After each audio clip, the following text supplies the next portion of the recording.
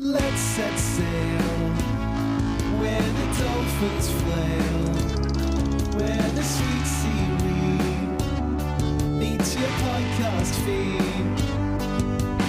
Let's dive in with the dorsal fin. Watch the fake tan float on the real love boat. Do you see us in your future?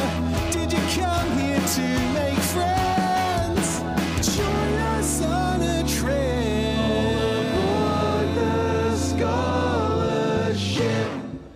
Ahoy there, mateys, and welcome to Bachelor of Hearts presents Scholarship. Yar, it's called Scholarship? Nope. The Real Love Boat Australia podcast that asks the question, can you tell which of the twins is which yet? No, I cannot. Sorry, I'm looking it up every time. Yeah, I'm looking at them and I'm like, what do you want from me? You know? My name is Xavier Obetsky Noonan. I love The Bachelor and I hate the SS coronavirus.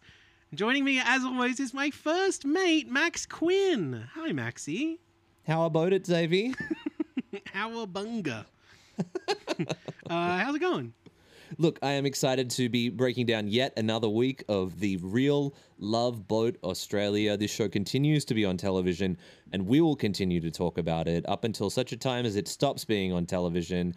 I enjoyed this week of TV. There were some twists, there were some turns, there were some ports and starboards that I found a little bit predictable, but that's okay. There was also some niceness and some drama. I agree. I think, personally speaking, I thought this was a really good week of episodes. Well, Agree. I mean, most days of the week there weren't episodes. And what did I do all that time? I just sat with my TV turned off. I looked at it, waiting. You seized the day. That's right, yeah. It was a juicy week of episodes. I think maybe this week of episodes cemented me as potentially the biggest fan of this TV show on the planet. I think that you are the biggest Real Love Boat fan in Australia. Yeah, I mean, like, granted, not a huge amount of competition on that front. Like, could be being watched by more people, maybe. Could be being talked about and discussed by more people, maybe. Although, you know, Should be. I don't mind having the rarefied air all to ourselves. But yeah, as you said, between some really nice romantic dates and some funny, lighthearted moments and some good, compelling reality TV drama, I think there was something for everybody here. And by that, I mean, of course, something for a small sliver of the population who are watching this TV show. That's for you. Yeah. And it's basically, it's just for me. I'd like to begin the episode by acknowledging that today we are recording on the land of the Gadigal people of the Eora Nation and pay respect to the traditional custodians of this land. We acknowledge that sovereignty of this land was never ceded and that it always was and always will be Aboriginal land. Before we talk about the boat, though, there is, of course, a small amount of business that you and I should get to first. Newish listeners to the show might not even realize this, but when we were just a little baby podcast in nappies, about yay high, and we do still wear nappies, but now we're taller. We used to talk about a little TV show called The Bachelorette, and in Paradise also. And so we're still interested.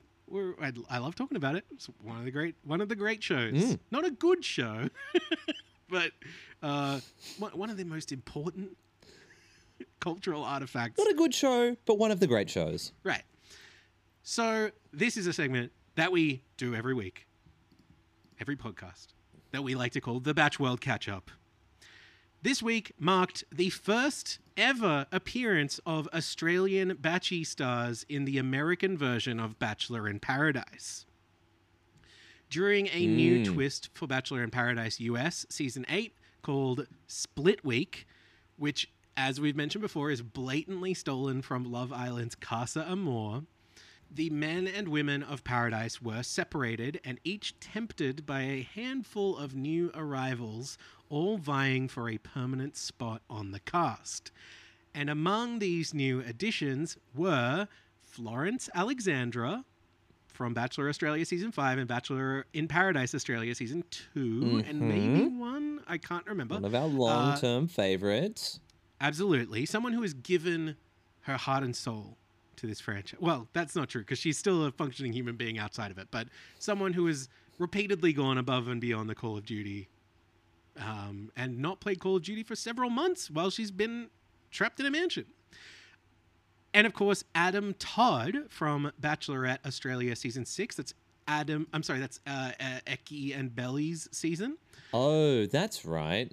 Yeah, I mean, like, you know, an underseen season and a season that we talked about many times as completely leaving our brains the instant it left our screens.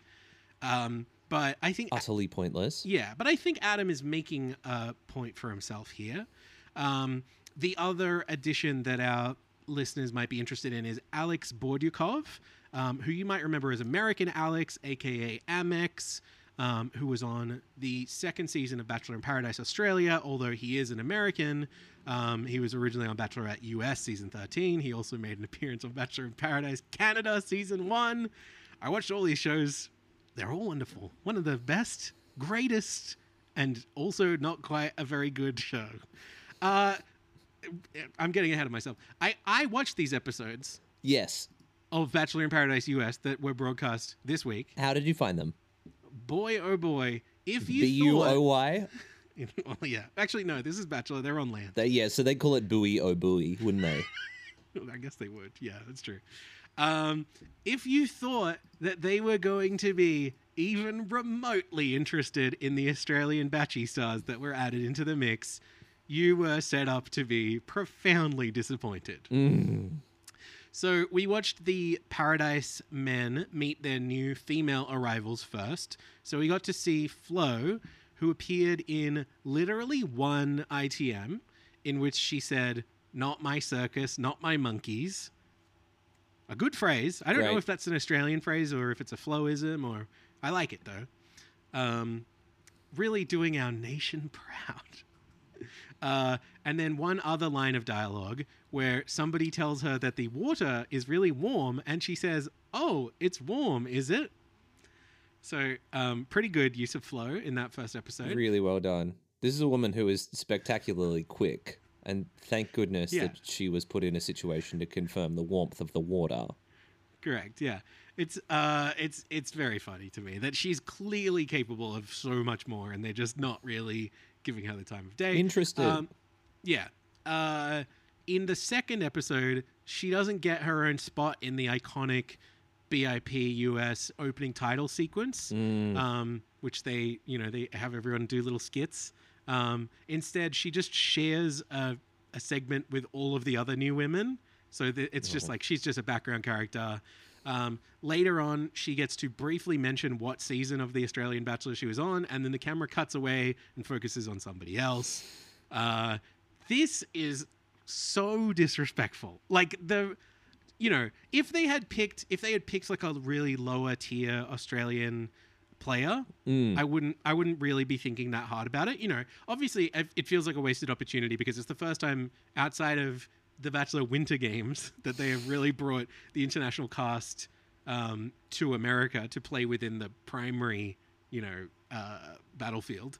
But the fact that it's Flo, somebody who has provided consistent entertainment throughout all of her drama. appearances. This is our Flo. Yeah, exactly. Australia's own. It's a total loss. I feel like they didn't know what they were dealing with. Maybe this will change. Maybe, I will definitely be watching and keeping an eye on things. But not a great turnout for Flo. Adam Todd, however, fares a tiny bit better. And I don't want to lead you on by saying that it's a real difference here. But he has a couple of moments of Australian culture and American culture are different, which I think is what they were aiming for. And he gets to be the one who does it. Yeah. So they are hitting their glasses together and they are proposing a toast or whatever. And he says, "Chin chin," a phrase which is fairly common in Australia and nobody understands what he means. And it is quite funny. He also is wearing a very, very low cut shirt and he makes a joke about his blood alcohol level going up and then his shirt buttons going down, which also, totally serviceable batchy joke, icebreaker conversation. That is about it. He gets a couple of ITMs in which already that's better than Flo. He gets a couple of ITMs, right? Yes, and yes. On Bachelor in Paradise US, they do like funny chirons, like the lower third where it says like, this person is a makeup artist or this person is a software engineer or whatever. Yes. His one read Thor's body double. No, really, he is. Because, as I think I've mentioned before, he's briefly, I think, in the background of a shot or something. That's right. Yes, in the latest Thor movie. The other thing he gets to do is he even gets to read a date card. He's not on the date. He's not doing it. But, like, think about the last couple of seasons of the Australian version of The Bachelor and Bachelorette, right? We haven't even seen people date cards on are few that and far very between. show reading date cards. So this is big. What else? This must have been so refreshing for you. It was huge. Yeah, this was a big moment. This really changed my life, actually. And so it was great to see. It really felt like it was opening up doors for Australian players to enter the international version of the show. So I look forward to next year's Bachelor fucking Holland or Ukraine or South Korea or whatever is still running. Whatever we're covering. Yeah, exactly. Whatever it is we're forced to discuss next year because there will be no... Anyway, I just thought this would be worth mentioning. I'm going to keep watching it. If anything more interesting happens, I will bring it up again. There will be no more Australian people joining the cast this season, but if they get up to anything, if anybody shows any interest in them, we'll address it again. But Well, good that's for Flo all... and good for Hot Toddy. Yes, absolutely. That's all I have for the Batch World Catch-Up. I did want to briefly touch on another segment that we've been enjoying lately, which is, of course, called the Boat World Float Up. Yes, very good. So this is what's new in the world of the Love Boat. The real Love Boat, that is. TRLBA. Tribler, as I've been calling it in my notes. Not a big news week for either Bachelor or Tribler, but still, I wanted to quickly check back in with the ratings. Oh, yeah. Tell me about how the Tribler has rated. Yeah.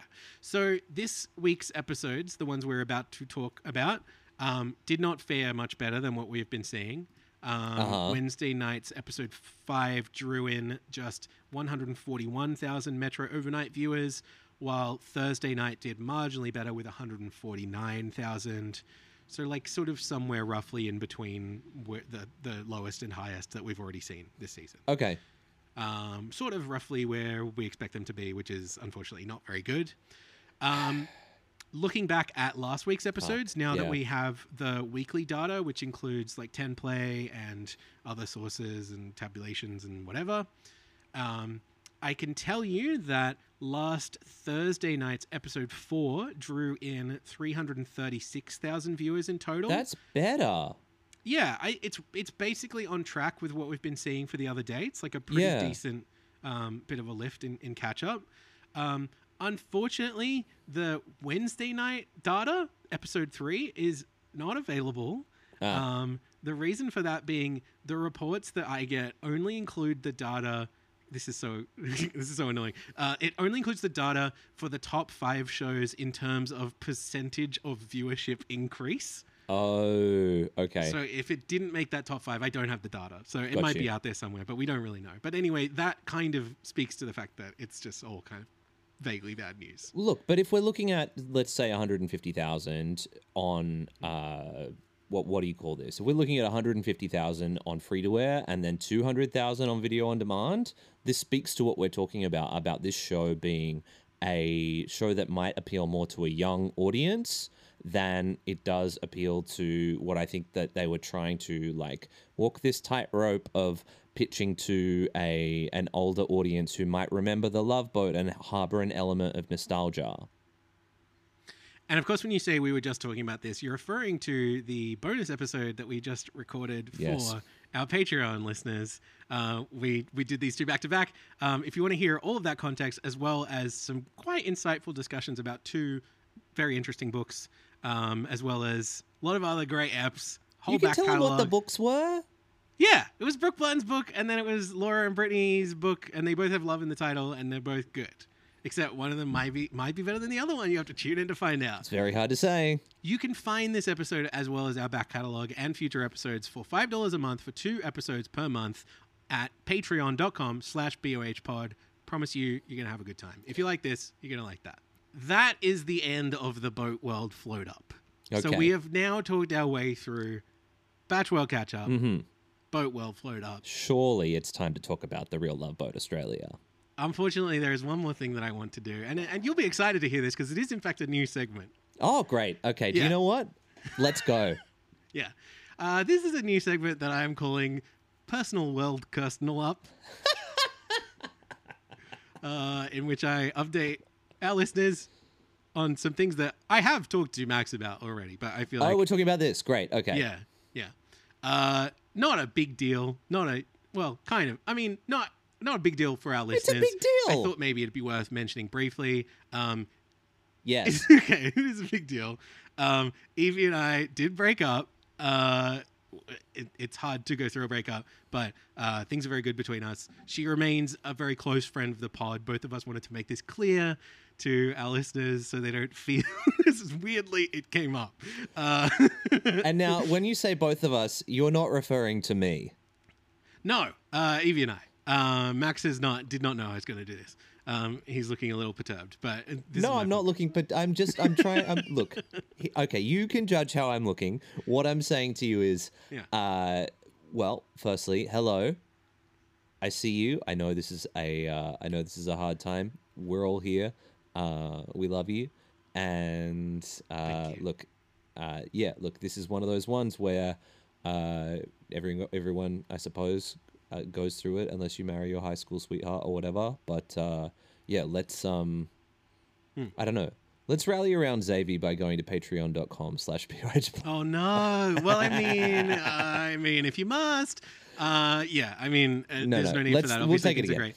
Yeah, like and things are good between us, and we have been talking it over with each other, and it's like nobody's fault, and it's kind of just how things have shaken out, and it's one of those types of situations. She remains a close friend of the podcast. She and I discussed how we would break it to the audience, and she was like, make sure they know I'm still a friend of the pod, which is very funny. Great. I figured this Great. would be worth addressing, especially for all of the fans of our hit spin-off podcast Crunch and Apple Podcast.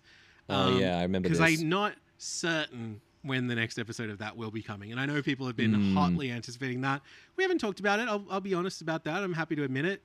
Maybe it's sooner rather than later. Maybe this makes it more possible. I don't know. Hey, who can say? But You're okay, right? And yes, that's nice. I'm- Breakups are I'm doing difficult. fine, We are she's going to doing rally fine. around Xavier and play good football. And I have talked to her about how rude it is of her to wait until The Bachelorette was cancelled to end things. Oh yeah. Which, and she agreed. It was pretty poor form. So, but I'm not going to relitigate it here. Everything's okay. If anybody saw anything, I wanted them to hear it from me. Great. In other personal news, Great. this week I applied for a job at Paramount, the company that owns Channel 10, which I'm aware could be a gigantic conflict of interest for us, right? I wanted to disclose it early in case my journalistic credibility might get called into question as part of this process. I want to be transparent with the listeners. But I also mentioned this partially because I mentioned the podcast in my application, right? Which you could argue was a good idea. You could argue was a bad idea. It's what I got. I'm working with it. But with that said, it means that there might hypothetically be somebody from Paramount or from Channel 10 listening to this episode of our podcast. And if that is the case, I realized that I accidentally left my old email address on the resume. Good Lord. So if you do want to get in contact about a job Goodness opportunity, gracious. you just want to chat about Batchy with a super fan, or talk about Love Boat, you can find me at BOH Pod on social media. You can join the Bachelor of Arts Osh posting group on Facebook. We're very friendly. We'd love to have you. Thanks for being here. This is so you can give me the funny. job or not, but This is so fun. We're mainly here to make friends. I don't have access to that email address anymore. So just please, if you're hearing this, that's all I wanted to This get out was of the your way. Rick and Morty fan 7 at hotmail.com. Yeah. The first 6 were taken, but I was determined. Yeah. Yeah. Okay. That's the end Okay. of that segment. That's the end of Personal World. What did you call it? Personal. I didn't really iron this thing out. Personal up. So let's put the ramp out. And is it ramp or stairs for boat? Have you ever been on a boat? It's a ramp. Yeah, I've been on a boat. It's a It's ramp. a ramp on like a little ferry. Yeah. Okay. Good. You go down to the dock. Yeah. The dock has a little ramp. Okay. Doctor, help. I can't stop thinking I'm not on a boat. I got a bad case of boating you. That's really good. Okay. We've Thank you. nailed it. Yeah. We've let the ramp down. It's time to board the Real Love Boat Australia Season 1, Episode 5, which aired on the 19th of October, 2022. So the boat is approaching Livorno, Italy. And you can tell that we're arriving in Italy because they're playing La Donna Immobile from Rigoletto as we pan across the ship, which is easily in my top 5 most Italian pieces of music of all time. Max, would you be curious as to what makes my top 5 most Italian pieces of music of all time? That's Amore is definitely one. Max, I'm sorry to tell you, That's Amore didn't make the cut. Now I'm thinking it should have. In fact, I'm going to sneak it in at number 5. Okay. Thank you for amending your list based on my excellent suggestion. Okay. It was let a really me good say, guess. Wait, can I just quickly apologize to Volare nel blu di Pinto di Blu, Felice di stare lassù. which is a great piece of music that it will sadly remain in the top 10, unfortunately, not the top 5. I think that Nell Blue is also one of our Patreon subscribers. So what's up, Nell Blue? How you You're right. going? Any more guesses? You'll probably get them. Okay, yes. What about this one? The Prayer. No, I don't know what the prayer even is, actually. It's Anthony Kalia sang it in Australian Idol in 2004. It's one of those Pavarotti sort of situations. Lead us to a place, guide us with your grace. Okay. What about Shut Up You Face? Max, you have successfully guessed my number 1 most Italian song of all time. And the mama used to say all the time, what's the matter you? Hey, All right, let me run Excellent. down the list because that was my punchline. Yeah.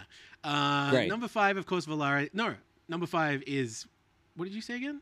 That's Amore. What is that song called? That's Amore, yes. Number 4, Funiculi Funicular, also known as the pizza delivery mission music from the Spider-Man 2 game for PlayStation 2. Also known as Knowing Me, Knowing You in Italian. Is that right? That can't be right. Surely It's not right. No. Number 3, La Donna Immobile, also known as Elephant's Yeah. You know that one? No? Elephant's Oh, yes. Yeah. Diddly-dee. Yeah. Number 2, Tarantella Napolitana. It's just like if you look up Italian stock music, that's the one that it is, where it's like. Oh, I know this one. Yes. Yeah. And then I did have Shut Up Your Face for number 1, although now that you've guessed that, I feel like I should swap it out. And I'm going to go with Dominic the Italian Christmas Donkey. Jingity jing, the Italian Christmas donkey, la la la. If you haven't heard that one, it's a real treat. Shout out to friend of the podcast, Stacey Gagulas, who sometimes hosts breakfast on Triple J. Back in the day, he surfaced a video of himself doing a commercial for a window shutters place in Perth that was called Shutter Up You Place. Holy shit. Are they hiring? You know, they should be. Yeah. I saw a live clip of Shut Up Your Face this week when researching for the podcast, which featured, of course, Joe Dolce singing, but it also had an extended accordion solo from Molly Meldrum. Oh, sick. Great. I didn't know Molly could do that, but Yeah, Molly's me a neither. multifaceted man. Yeah, it was on Countdown, so he was in the building, and it was a delight. That aside, we check in with Sally and Jay, who have just shared the night in the upgrade suite.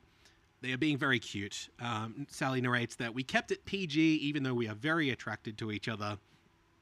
I like this. They're treading lightly, you know, and I think it just reiterates that the fantasy suite is a bit of a tough pill for Australia to swallow. Like, obviously, Sally and Jay are allowed to not have sex in there. I just think that, like, every second episode starts with whoever's been in there declaring to the audience at home, like, don't get any ideas. We're not freaking pervs or anything. We didn't bone. No, we sat there and we quietly read our Bibles and we went to sleep fully clothed at 9 p.m. Great. Yeah. We recited 3 Hail Marys. That's right. We vowed never to do it again. Yeah, the Hail Marys were getting us too worked up. Yep. Something about She's so full of speaking in grace. unison. Yeah, she's way too full of grace. Nothing hotter. Meanwhile, Tyler tells Chelsea that she is looking forward to seeing whether her connection with Patty is a friendship or more romantic on their date today. And Chelsea says much the same thing about Josh, who she hasn't really given that much of a chance to, but they're both lined up to have dates. It's going to be great. Meanwhile, Chris advises Josh to just be himself on today's truffle hunting date and just see if that's what Chelsea's looking for. And Josh says he's a fun guy and there isn't much room for error, which is good shit from Josh. It's great gear. It's great gear from Josh. I just think like these brief moments at the very start of an episode or sprinkled in wherever, they take 10 seconds, you know, and we're just setting up like reestablishing character dynamics and just spending a little bit of time with people being nice to one another and like visibly having a good time. They're so valuable to me. And doing their little bits also. That's the other part of this. Do your bits. Yeah. Do your funny little bits, Josh.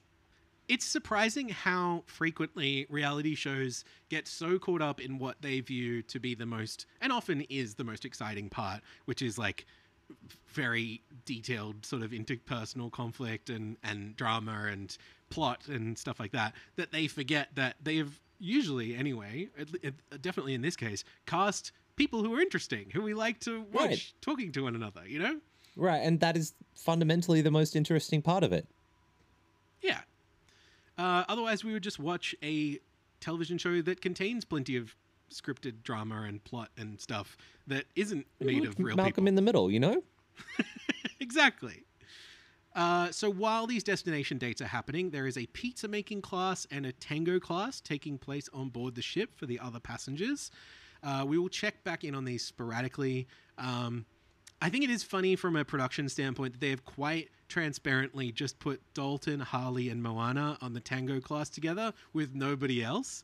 Yeah. Like, I think they were hoping something juicy was really going to happen there, and then nothing really ends up happening on They there. were hoping for Doanna, weren't they? I think so. Because there was hints of Doanna earlier, you know? But I think Doanna has mostly... That ship... I may think or may that not flame have has sailed. won it. Yours is better. Keep going. But first, a red convertible is waiting on shore with 2 seats, one for Dan and one for Naomi's hat. The biggest hat I've ever seen in my entire life. This is like, wear this hat to the Melbourne Cup and then burn the Melbourne Cup and leave only the hat. Yes. Max, this hat had to buy its own ticket on the ship. Oh my God. This hat, like, it's a gallon hat. I reckon, like, this hat has volume, depth, sincerity, more so than many contestants on The Bachelor. I was going to say, this hat is also so big. Like, it's a plus-size hat that would not be cast on The Bachelor. Very true. This hat is so big that when they ran out How of big petrol... is it?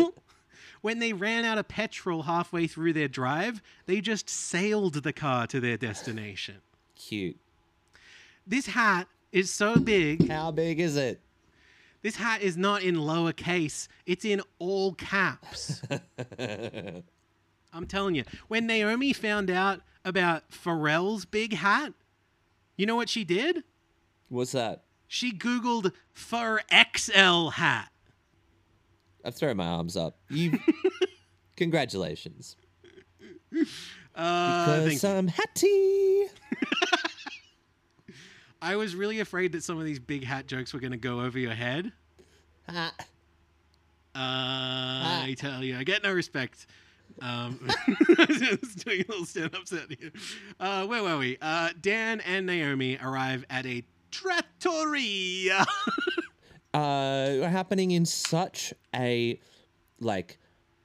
Shakespearean, existentially depressing kind of place, don't you think? Like the city itself, What makes you say that it's depressing? I found it so enlightening.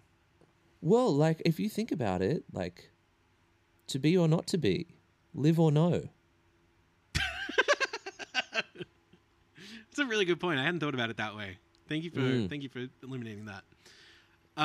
Yes, they arrive at a trattoria where a waiter serves them espresso. I'm really bummed out that Naomi takes off the big hat before drinking it, because I just think the image of a hat that's that big on a woman drinking a coffee that small would absolutely end me. Delicious. Missed opportunity.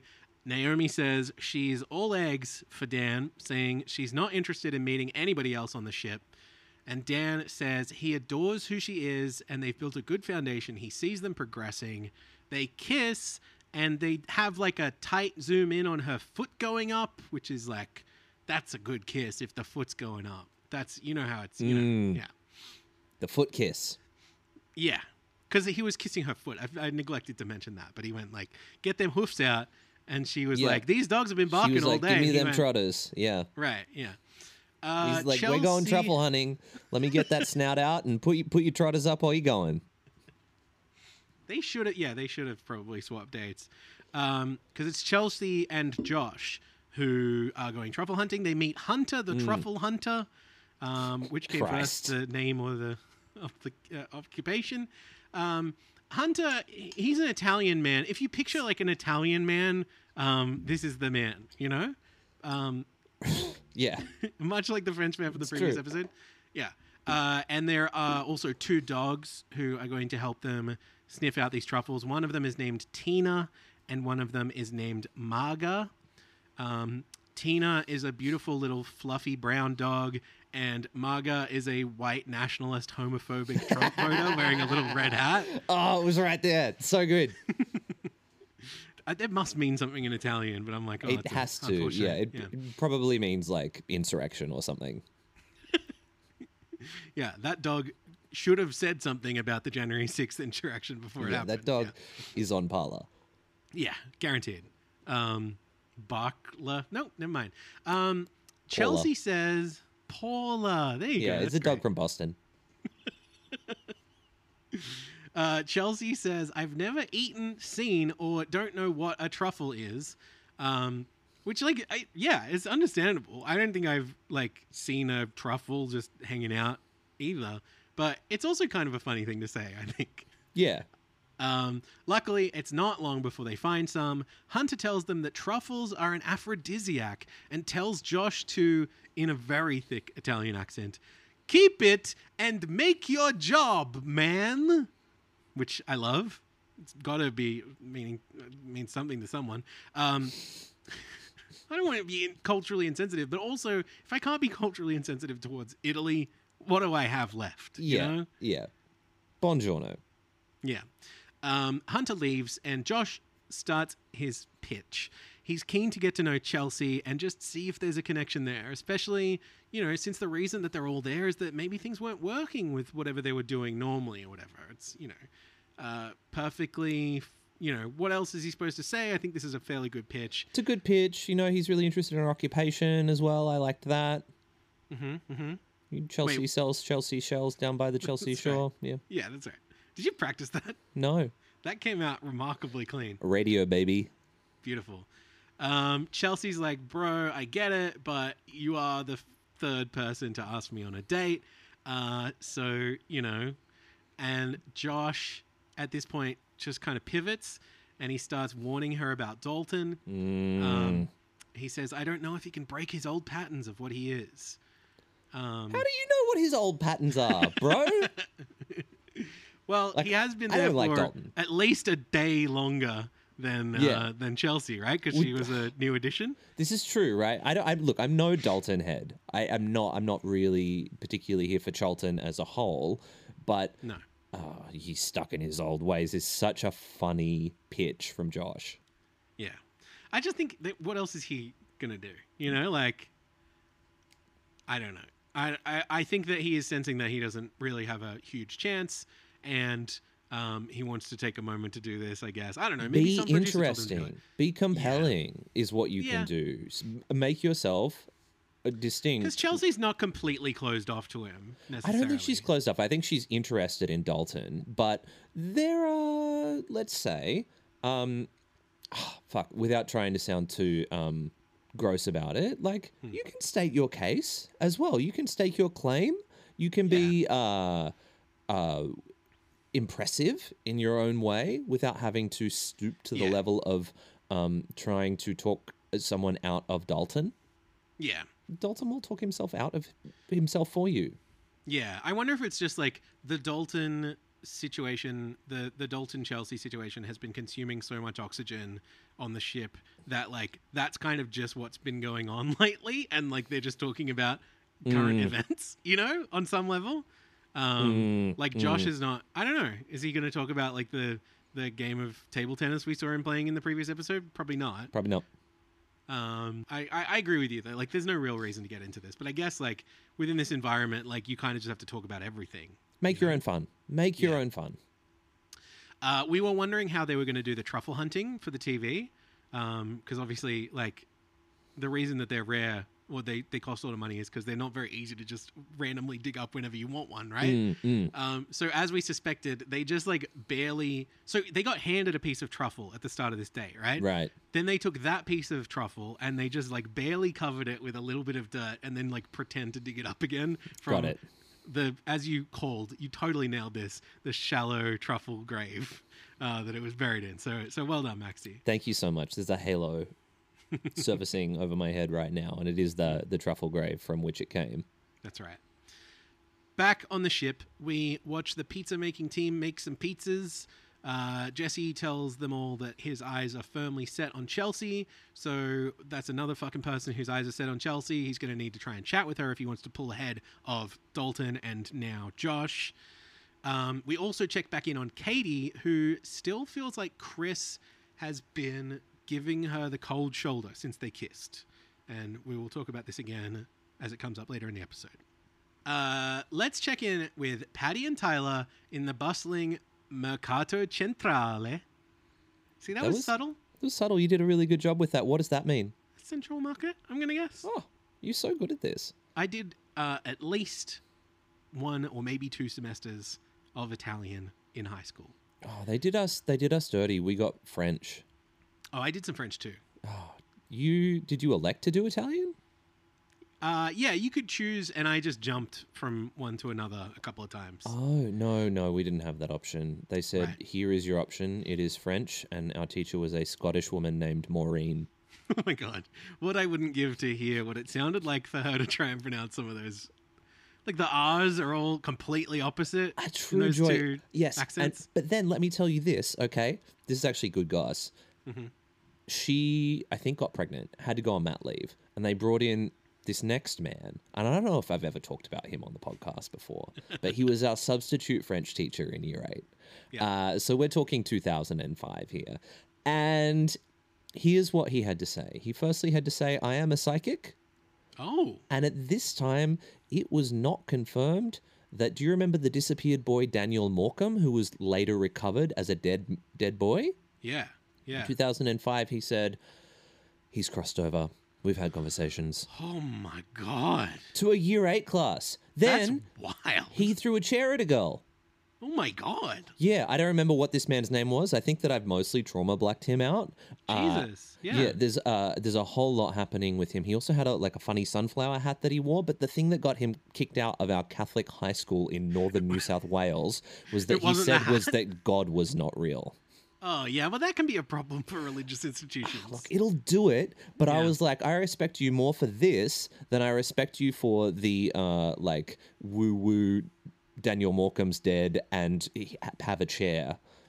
You respect... That's interesting. You respect him more for his religious beliefs than for throwing a chair at an innocent person? I do. Yeah, in because for fact. me, it would definitely be the other way around. I thought it might, and it's yeah. nice that we have a podcast and a platform to explore these issues. What makes you feel that way?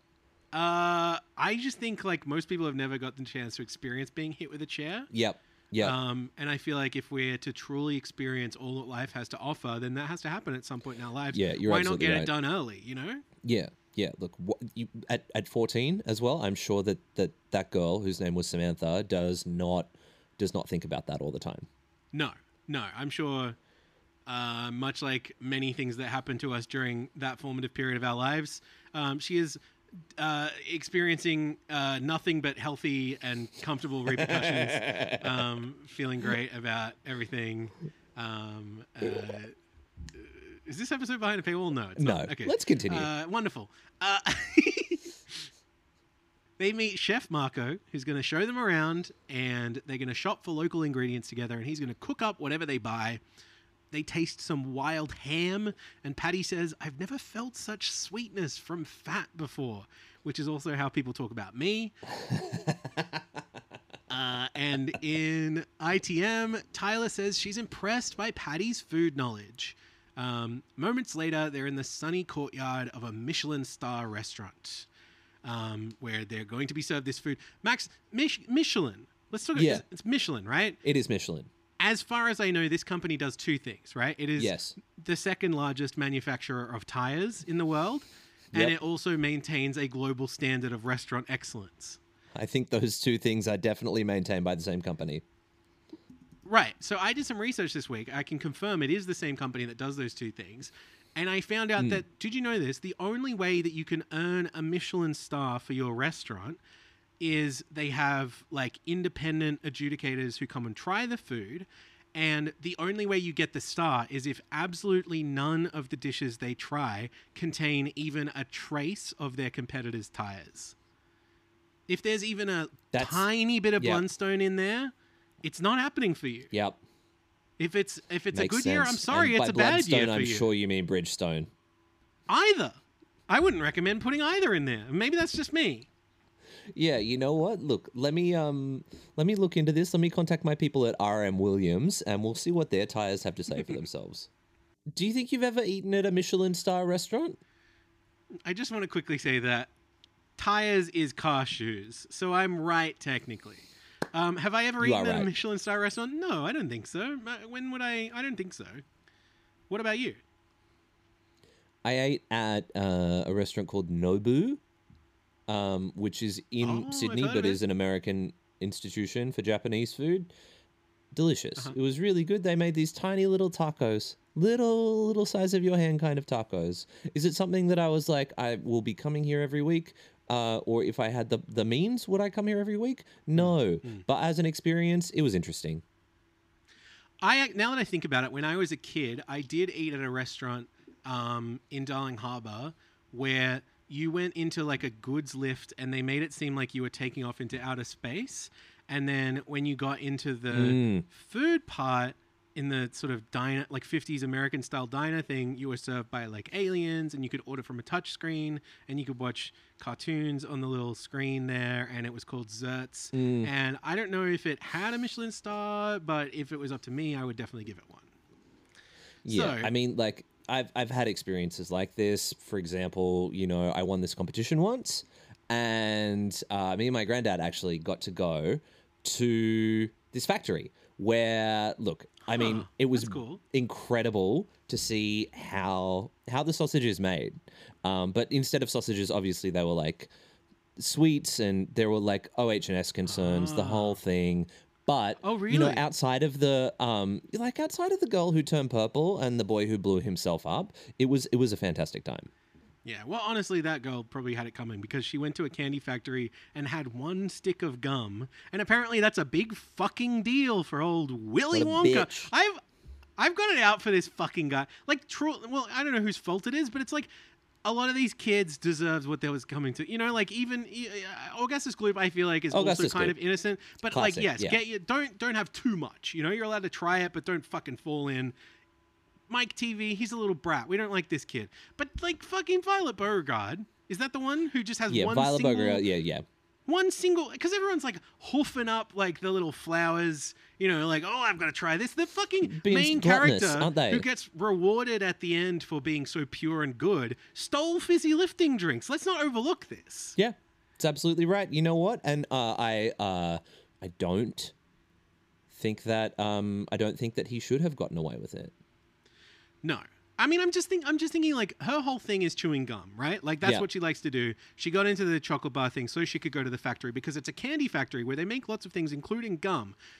her main thing is gum. She took a detour Yep. from gum so that she could go to the place where they make the gum. She tried the gum, and Yep. then they sang a song about how horrible she was. Yeah, Brother, you know, my and years brother in later- Christ, you made the gum. Years later, she's on the show, and they're like, "Do you remember for $64,000 what happened with the brand of gum?" And she's like, "Yes, in fact, I've had a trauma memory, and that is how Gumdog Millionaires happened." Oh, such a story of trauma, but overcoming that as well, you know? That's what's so Adversity, you empowering know? about it. Yeah. The food comes, they eat the food, they joke about wanting to drink a pint of the olive oil. It's pretty cute. I want I to really say like this. this is just like a great date. This is like a good, like more, you know, you don't see enough of these. We watch, this is what we come to these shows for, Are essentially. you about to revise your opinion on Patty? Yeah, I truly am. Like this is Okay. this is the point where I'm coming around on Patty, and I'm like, I don't really know exactly what the situation was the week before, and maybe I was misinterpreting it. I think you were talking me around on that as we were podcasting about it. He seems fine, you know, and like as this date continues, you know, they're sharing and opening up to each other, you know. Patty asks Tyler why she hasn't dated much, and she shares that growing up as the only child of divorced parents meant that she didn't have an idealistic sort of view of love and a long-lasting relationship. So she pushed it onto the back burner to avoid getting her heart broken. And, you know, like this stuff I feel like is great. And it feels like they are both showing that they're willing to open up to each other and also asking the right kinds of questions of each other so that it feels comfortable to share these things. They are warm and kind, and I love it. Yeah. Patty also shares some wisdom. He says that you have to be lucky to experience heartbreak, which I like. It's a good sentiment, you know? And to be able to come through that makes you stronger. Max, I don't know if I mentioned that I just got dumped, but like this scene, like this was connecting with me, you know? Okay, so Patty's come right for your feels. Yeah. This Patty Tyler date, I was like, whew, okay.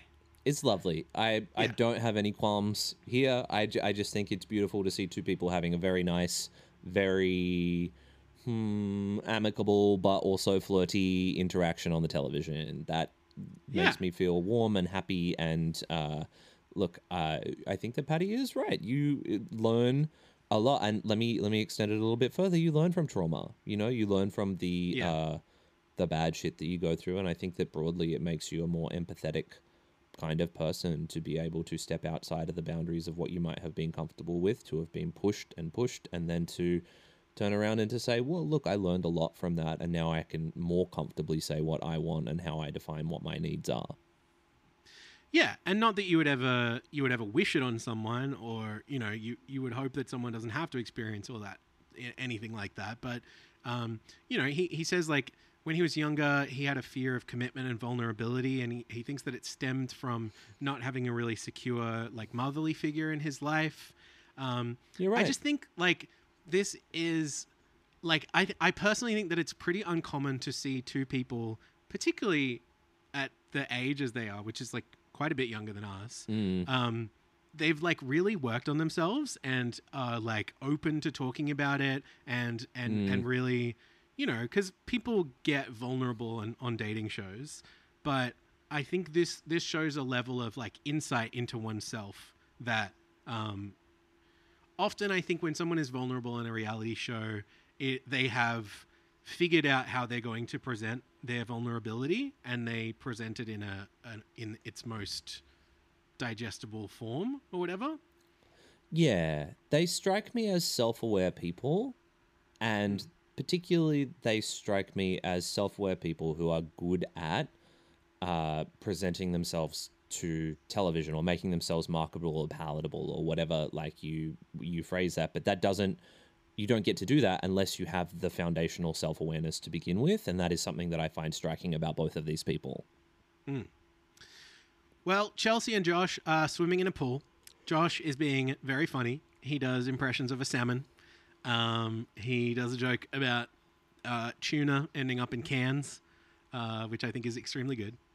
Josh has like a great sense of physical comedy. He also has a lot of good puns up his sleeves. I'm like, Josh is crushing these episodes. He's got a lot of bits. Josh is good. Chelsea reiterates to Josh that her experience on the show has been quite overwhelming, which is very evident. There are like 4 men who have set their sights on you, which Right. feels like we've been truffle hunting, but realistically, Chelsea is also being hunted. Right. And like, even if no one is pursuing you, this is still an overwhelming experience with like weird times of day that you have to be doing certain things. And like, you know, you have to constantly be talking about yourself. Like there's 1,000 things that make this an alienating experience. So there's no, you know, and things move very quickly and, you know, there's no faulting her on this. But you also like, you know, you can tell that she is not saying this because she's trying to talk her way into being with Josh or anything, you know, like, Nah. you don't have to be a body language expert to see that they're like at least a foot apart, maybe even like a meter apart at all times in the pool. So She's not into it, and that's okay. it's totally fine. Yeah. It's just the way it goes. Back on the ship, the pizza makers are served their pizzas. A twin who I imagine is probably Jesse, asks Katie and Chris how their relationship is going. Chris says they had a fantastic first date, but they still have to develop and grow to see where they stand. Katie agrees and says, yeah, we haven't had that many deep conversations at all. Chris says, well, you know, I find your happiness infectious. You know, he hopes that he's making her feel happy too. Katie says they had a great date, but she doesn't feel like he's been paying her very much attention since then. Go, Katie. Yeah, and she details how this made her feel, right? She goes like, why would you kiss me if you wouldn't want to speak to me? And I was in my own head, like, is he just trying to play me to get ahead here? You know, I was genuinely like, this guy is just messing with my head. So Jay sort of steps in. He's sitting at this pizza table too, and he vouches for Chris. And he says that he and Chris have talked. He does fancy her. So I think you guys will get through this. You kind of just need to, you know, talk through it a little bit or communicate or whatever. And Chris says, yeah, you know, he was in his head. He apologizes for putting her in that position. And then in an ITM, Katie says, he explained, he communicated with me, so I'm happy as Larry now. So things are looking better. Like it feels like it's modeling good behavior at this point. And it's like, you know, they both agree that they want to go to the next level and get to that place that Jay and Sally are, right? So we're all good, right? And then the whole cast gathers for cocktails on deck 17. They excitedly share the details of their dates with each other. And we see an ITM from Chris, who he's sort of changed into this like black, very low cut shirt. And he's like done his hair, probably a bit of gel in there, some kind of product. He looks like some kind of like dark magician. Yeah. It's a very this was not a great strange, look for Chris. like it's so, like if you're doing this, you must know what's about to happen, right? Right. Exactly. Like you don't dress like this if your name is Chris unless you intend to follow it with Angel Mind Freak. 100%, yeah. And yeah, so in this ITM, he says, ultimately, I had one date with Katie and it went fantastic, but we are also here to meet everyone and meet lots of people. And today, I guess there were some red flags raised with Katie. And then moments later... No. Moments later, we see him in a group chat with Moana, who says she's trying to pick between Josh and Harley. And then Chris pulls her aside for a one-on-one chat, which turns awkward very fast. Chris says, so obviously you're roomies with Katie. How's she going? And Moana says, yeah, like she's good. Is there anything in particular that you wanted to talk about with Katie? And Chris goes, no, I just wanted some time with you, I guess. Oh, no. And Moana goes, with me or to get to know Katie?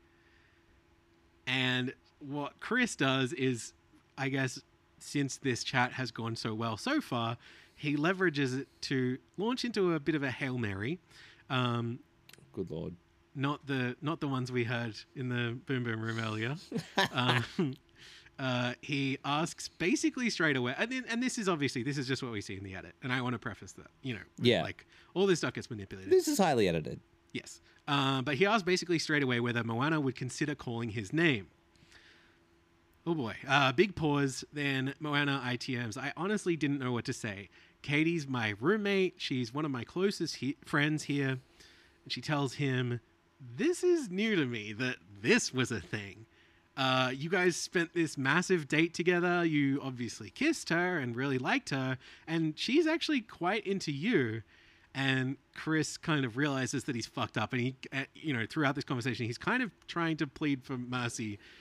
At least it seems like he realizes, like, oh boy, this is the wrong move for me. He realized too late, though. Right, exactly. I appreciate, Chris, if you want to test the waters, that's okay. But the point at which he says to get to know me or to get to know more about Katie is the point at which you go, oh no, more about Katie. Yeah, exactly. That's the point where you would be getting a strong yes if there was going to be a strong yes. Yeah. Or even just like, don't do this stuff right now and do it, on the day before where you weren't talking to Katie.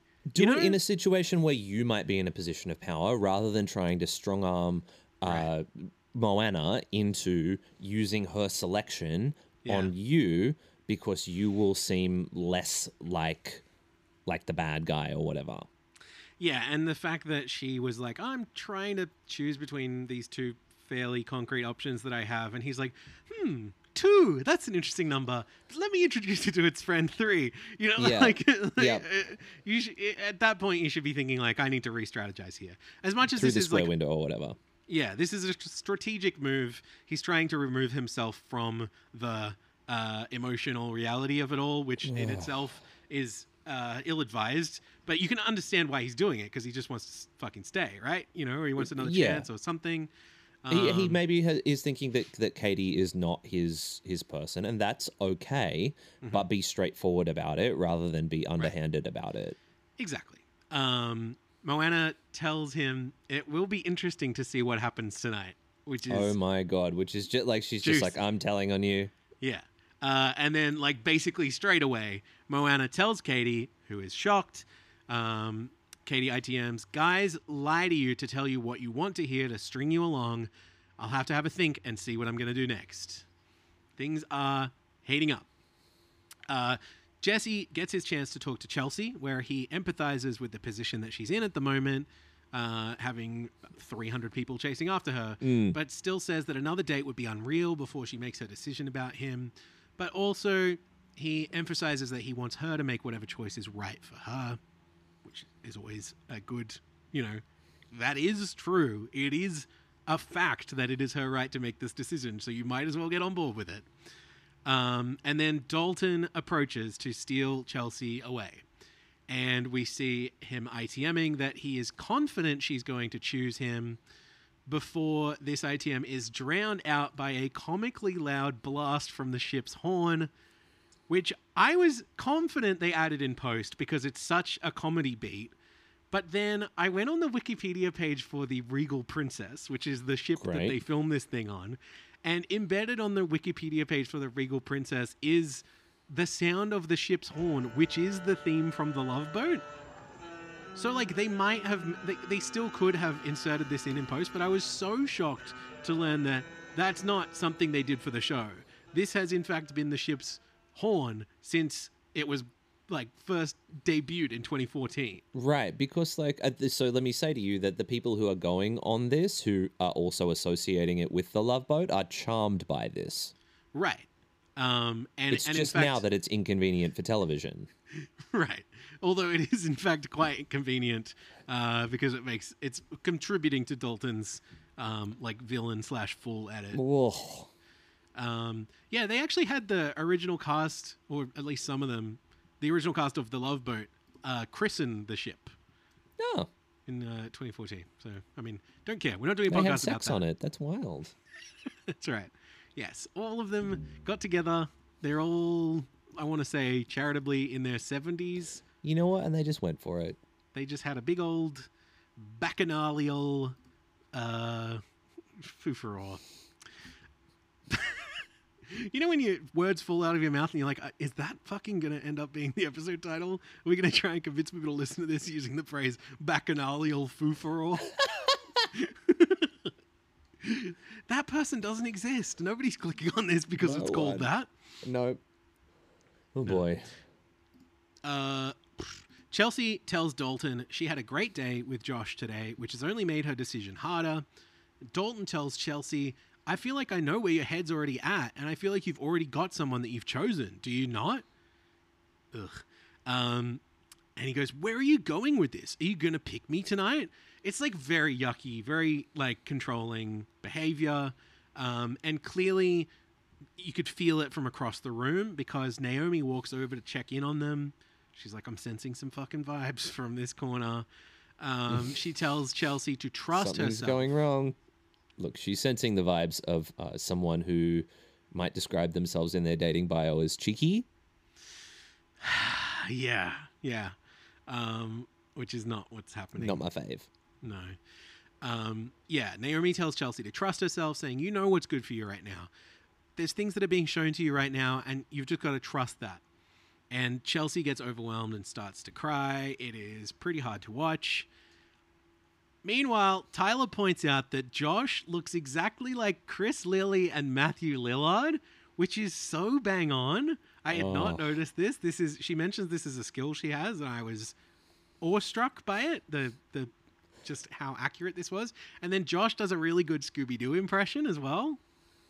If Very we ever good. get Tyler on the podcast, we're going to have to get her to do her If This Celebrity Met That Celebrity profiles for the both of us. I think that's a good idea. Yeah, for sure. We're talking about Scooby-Doo. Can I talk briefly, very briefly, about my experience on the Scooby-Doo Spooky Coaster at Warner Brothers Movie World and my recent trip to the Gold Coast, home of Network 10's Yes, dating absolutely. reality show, Please The tell me Bachelors? everything. So, I think maybe I've talked about this before. Evie and I bonded early in our relationship over having a shared traumatic experience on the Gremlins ride at Warner Brothers Movie World. That's correct. Yes. We were not together, obviously. These were separate and I think years apart, but we both were horrified by this ride, which is designed for probably slightly older children than either of us were at the time. I cried so much they had to let me and my dad off the ride. It was That's not so tenable funny. for me to stay on there. Look, So the Gremlins I've ride been no in that longer position. exists. Very sad for you. Wait, also on the Gremlins ride? Is this Nope. Just in various times where they've been like, you and your dad get off. Yeah. So the Gremlins ride obviously no longer exists because it is the year 2022, and I think most people don't really hold that in a cherished place in their hearts anymore, unfortunately. But what they do have is the Scooby-Doo Spooky Coaster, which has been there for a while, and I've never been on. And so Evie and I thought, what a great way for us to sort of bookend this shared early trauma in our lives. We will both go on the Spooky-Doo Spooky Moochie Boochies. And what happened was we queued up, we got to the front of the line, and we took our seats in the Spooky-Doo Scoopy Poopy, and I could not get the bar to go all the way down into a safe position because I am a large boy. And so I got kicked off the Spooky-Doo Spooky Pooky Bookie. And so she went on her own and she was like, yeah, it was fine. You would, whatever. But I still have in me this unresolved childhood trauma. I was going to overcome this thing and finally defeat it or whatever. Yep. But what has actually happened now is I have a somewhat more interesting chapter in the sense that now I can go back in another 20 years or something like that and then finally conquer whatever it is that has taken the Spooky Pooky Dookie place. That's cooked. Yeah. I mean, yeah, it was somewhat jarring experience. But they did give me free ticket to go front of line on my next ride, and I went down the big drop, and it was fun. You had a good time on the drop. Oh, look, we had a wonderful time. I just thought I would share that spooky, pooky, dookie, chooky. It did feel spooky, pooky, and chooky. Thank you for sharing. It provided the ultimate scare. Body shaming. Well, they made me feel fine about it. They weren't trying to rub it in or anything, but it was just like, oh dear. Anyway, Dalton gets up and leaves Chelsea with Naomi and Tyler, And Naomi discloses that Dalton made an unwanted comment about her body at the pool party, which made everybody uncomfortable. Yeah. And she says, I've known you for this long. I'm doing a small pinchy finger hand gesture. But I'm telling you, it's not good enough for you. You deserve so much better. And in ITM, Chelsea says, I am listening to everyone. I know they've got my best interests at heart. But at the same time, you didn't see what I see. Which is fair. And I want to provide space for that. Like, we are obviously getting quite a one-sided version of events here.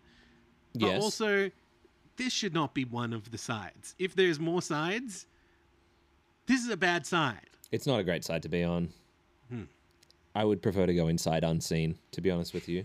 Right. I agree. So it's time for Dark Magician Chris to try and vouch for himself to Katie and give his version of Magician events. Chris is fucked. I'm sorry. It's just a look. It's like the ruffled sort of shirt. I don't know. The whole thing Dark is just Magician like peep to put types. him at the Wynn Hotel in Las Vegas and let him get eaten by a tiger. Yeah. Right. What results here seems a little bit clipped and edited, but it doesn't make him look very good. He says, I was just unsure about what your feelings are.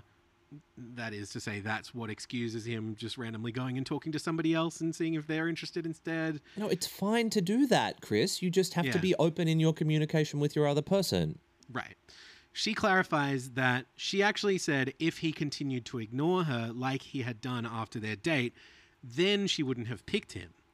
So he evidently just misunderstood this or assumed that she was just generally having second thoughts, but didn't pay attention to the specifics, which were pretty clearly This laid feels out. like lies to me. This feels like lies. It's either lies or just like a really boneheaded error. I think it's lies. Yeah. I guess I'm inclined to agree. Like, I don't want to believe that he is dumb. I find it easier to believe that he is, I don't know. It's complicated. It is complicated when you get to the point of deciding between dumb or malicious. Yeah. Those neither is a place that you particularly want to be in. But I guess it's just like all things. It's kind of a combination of everything, and like, I don't know what it's like to be in this environment. And I'm being led by the edit, and I'm choosing to believe that he's malicious. He may well not be, but based on what we are seeing on the show, and that's all we can respond to until we get other information. Right. It sure seems like he was trying to both have and eat cake. Right. Yes. She tells him, I don't get to win here. I look so stupid right now, Chris. To which he says, you don't. You don't. You look beautiful. That would have been good. No, he just says, you don't look stupid. I look stupid. And I'm like, you actually do, Chris. I'm really sorry to say it, but you've in fact hit the nail on the head. You actually do look stupid. He does. But just not really for the reason that I think you think. That Like, you're and this saying. is the worst of it because he looks stupid and mean. Yeah. And but you know, like he does, I imagine you will feel the same way that I do, that it is too little too late, but he does apologize. Yeah. And in a way that does seem earnest, like, or at least that he is upset and doesn't want her to be upset. I don't know if it's much deeper than that. It's really hard because if you've made the strategic decision to go behind the person who you have kissed and you are dating within the parameters of the TV show's back, to then pursue something with someone else who is their roommate and to try to do that in secret. Yeah. And like, I find it hard to accept that the apology is genuine, but I also am open to the idea that maybe yes, he just got it wrong. Yeah, like I think that, you know, he did do the wrong thing, and I think that Yeah. the apology is like, I don't know how sorry you can be, really, like, or you know, how That's it. sorry, That's because it's it. like you did it. Like, what do you mean? You're sorry because you don't like how things are feeling right now, which I get. Right, precisely. And I'm sure on reflection and now, you know, he's probably feeling quite differently about it. And he's like, why did I ever make such a dumb mistake? You know, whatever. But, you know, he says, it's not fair on you. I treated like crap. You didn't deserve that. I know. And, you know, Katie, she does say it's okay, but she walks out of the room and Chris shoots a smoldering look off camera as he shuffles his deck of cards. And that's the end of the episode. let us discuss one of the most important episodes of The Real Love Boat Australia to be broadcast this week on Network 10. The Real Love Boat Australia for bringing Season this to 1, our Episode attention. 6 aired 20th of October 2022. We begin this episode at the cast-off ceremony where two men will be sent home and Darren instructs the men to make their final case to the women. Starting with the obvious, Dan and Naomi, Jay and Sally. I'm going to skip some of these. Patty and Tyler. Harley pitches to Moana, where he describes his tango class with her and Dalton as a date, which could easily be true for all I know, but I don't really remember it that way myself. We saw probably 30 seconds of it tops in the edit, so whatever. How many does it take to... In my experience, a date is 45 seconds or longer. Yes, okay. 45 seconds or longer, and then to tango... Oh, to tango? It wouldn't be one. 3 seems like a crowd. I would say 2. Yeah. Yeah, I mean, look, we can ask Matthew Jesse- Perry, Neve Campbell, and fucking whoever else was in that movie. Which movie? 3 to Tango. Oh, right. I thought for some reason you were saying Three's Company. And that's an old sitcom. Jesse pitches to Chelsea. Josh, bless his heart, he doesn't just start by saying, like, here's who I'm going to pick. He starts by saying, I've been looking for love for a long time. And I'm Josh, like, I love Josh, you. Oh, I'm getting misty-eyed. He's like, I definitely put the effort in a relationship. I'm really open in communication, and I put their feelings before mine. And he gently pitches Chelsea. But I think he knows, he's not a front runner. So here's the thing. Here's what I don't want for Josh. I put your feelings before mine. It's not a strong pitch. No. I think he's just basically... On one level, I feel like he's pitching himself generally to see if somebody will take mercy on him. Absolutely. Yeah, who's going to be the mercy bite? And the other thing I think maybe he is pitching is the nation of Australia who are watching along at home. Right. I don't know if you ever watched the Chinese dating game show If You Are the One? Yes, I have. Which aired on SBS. I think I remember one of the things that I really liked about that show is when a man gets rejected on that show. You don't have to know how the show works for this, but when a man gets rejected by all of the 32 or whatever women that are adjudicating his worth or whatever, he goes into a room where there's a camera set up and he can sort of just vaguely make his pitch to the women of the world. And often it is quite funny because they are essentially publicly shamed at this point and Yes. returning to their turtle shell or whatever. But sometimes, they get to make a case for themselves and you can feel that maybe that does help on some level. So maybe Yeah. maybe that's the vibe here from Josh. I don't know. Josh is hoping firstly to get a Raya pass. What do you get if you go on Raya? You get a subscription? I don't know. login, invite? access pass, I don't know. yeah. So that's what he's hoping for firstly here. And then secondly, he's hoping to make a good impression on that platform, or at least to be able to get a route off Hinge or something. Are these guys getting blue ticks out of this? We have to find out. There's no, I Josh don't is not think- getting they a blue can't- tick. It's not in contract. They wouldn't have been able to leverage that. I I think don't that know how Josh- they leverage that in Bachelor, by the way. Yeah, no, me neither. I think that's really fascinating because sometimes we see them and they do have blue ticks, sometimes they don't. I wonder if it is how good your publicist's relationship with Instagram is, because there are different Bachelor publicists. True, but I know that in recent years they have had it as part of the deal of handing over your account login and stuff. Yeah. If you are on good behavior until the end of your contract, hypothetically, you get a blue tick. They get have somehow verified. Channel 10 has access. They know somebody at Twitter. I don't know how it works. It's curious. Yeah. Okay. I'm going to find out when they hire me based on this episode. Very exciting. And then Dalton makes the third Chelsea pitch of the night. And he just says, Jesse, Josh, you're both legends, but I'm here for myself at the end of the day. And I feel like we've got something there. Good on you, Dalton. Chris says he's not sure his connection with Katie can be salvaged, but if nothing else, he wants to make amends. Katie says nothing. And so Tyler partners up with Patty. Sally picks Jay. Naomi picks Dan. I'm watching this and I'm like, it is a bit weird. seeing what is obviously a rose ceremony, but there's no roses. It just goes way quicker. They don't have to like stand It's not in the front of each other. formality of handing out the thing. Right, pinning a little thing on the lapel or whatever. Yeah. But it does, weirdly, just my brain has been massaged into slime over years and years of binging Bachelor that I'm expecting it, and it feels like something's missing. Even though I've watched plenty of other shows. I don't know. Who can explain what's going on in there? Chelsea says that this experience has really rocked her, which is something I've been warned about doing with boats. Fuck you. But That's so good. speaking of rocking the boat, baby, I'd like to know where she got the notion. You know that song? The boat, baby. You know the song. I'd like to know where she got the notion to rock the boat. It's a funny reference. Baby. The Save Heads will get it. Where she got the notion to pick Dalton, which is what she does. She says, I have to Chelsea. lead with my heart and what I want. So contrary to what anyone has said to me, I'm going to go with Dalton tonight. Christ, why, like, throw everyone else under the bus, why don't you? It's true. It The is- contrary this is to what the- anyone else has said is like one extra, we get it.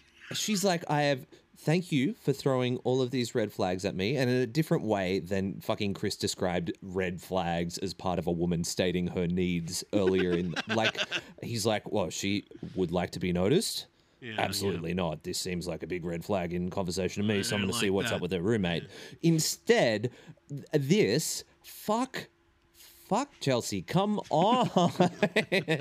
Like, I'm feeling It's incensed. definitely like edge of your like stand up yell at TV kind of television. You know, Yeah. it's like what are you like? It's one Yeah, of the biggest like- shocks.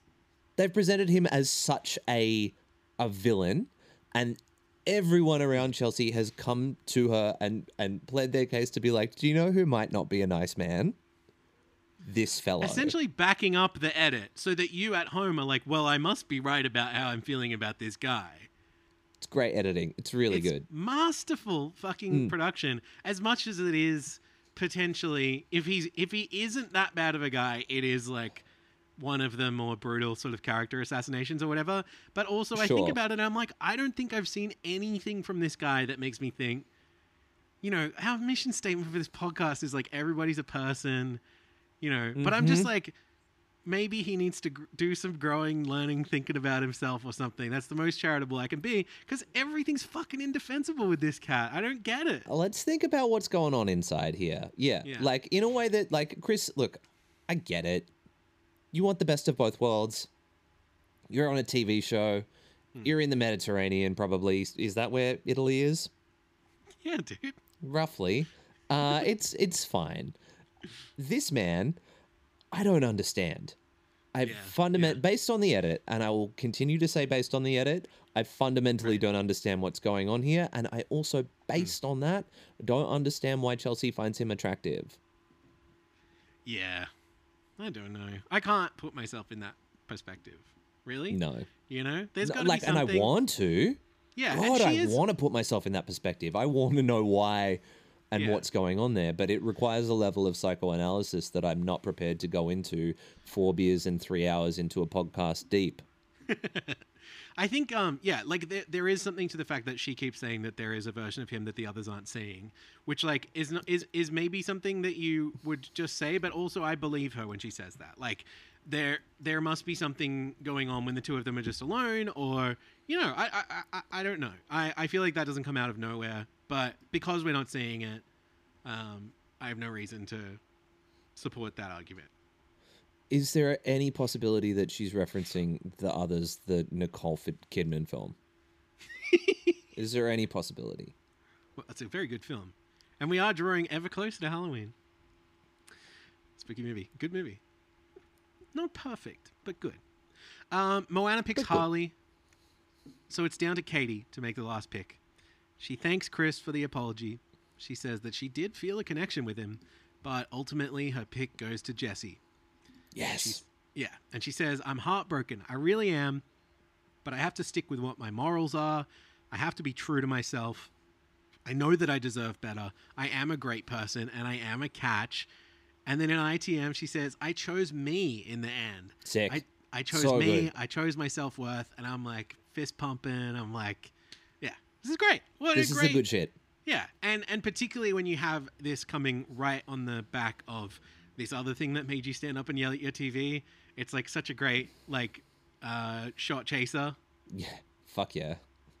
Um, Yeah. it was just a very exciting evening of television.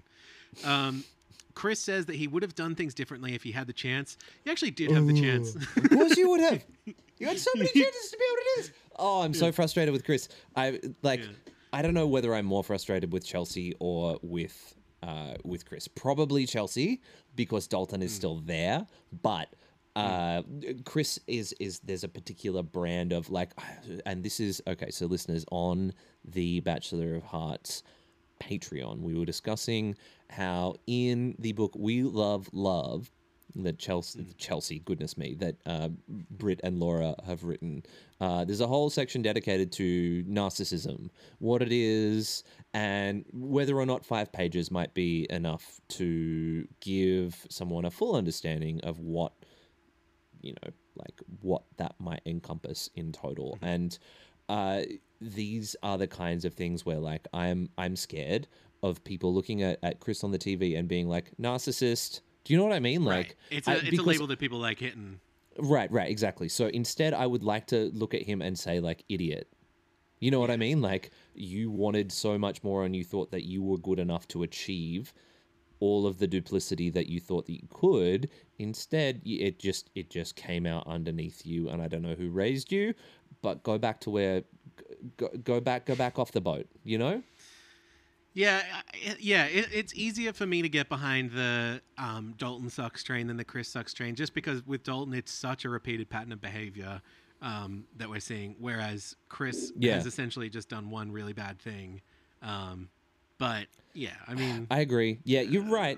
I don't know. better. There's just something about that really feels yuck to me. Emotionally yuck. I guess maybe let me put it from my perspective, and I don't want to make you feel bad, Max. Obviously, Chris made some mistakes on the show.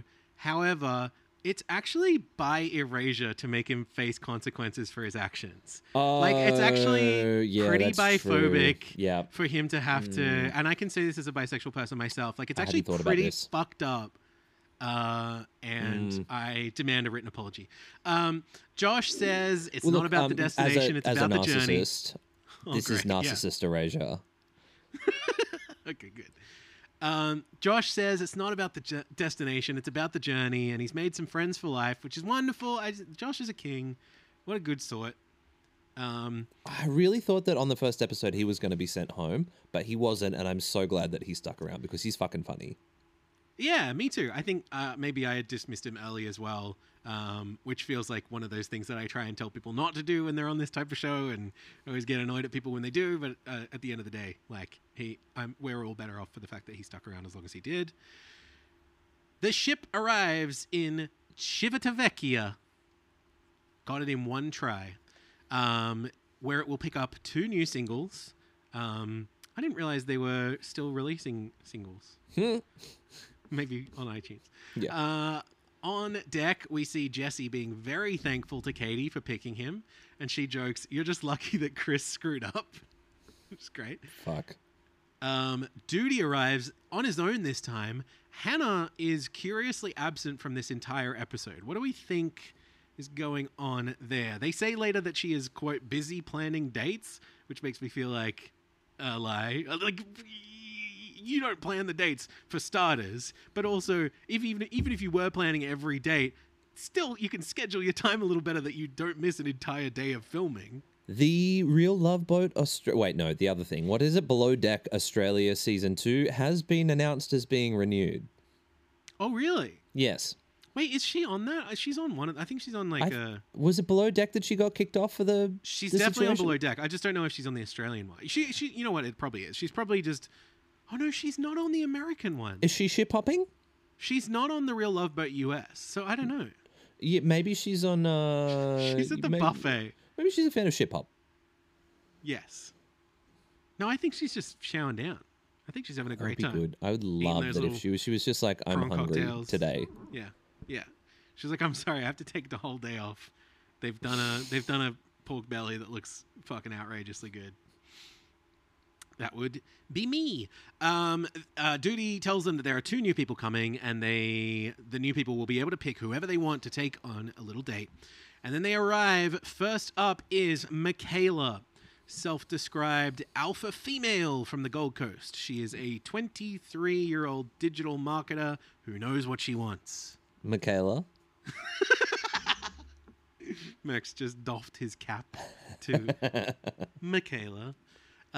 Jesse immediately takes notice of Michaela.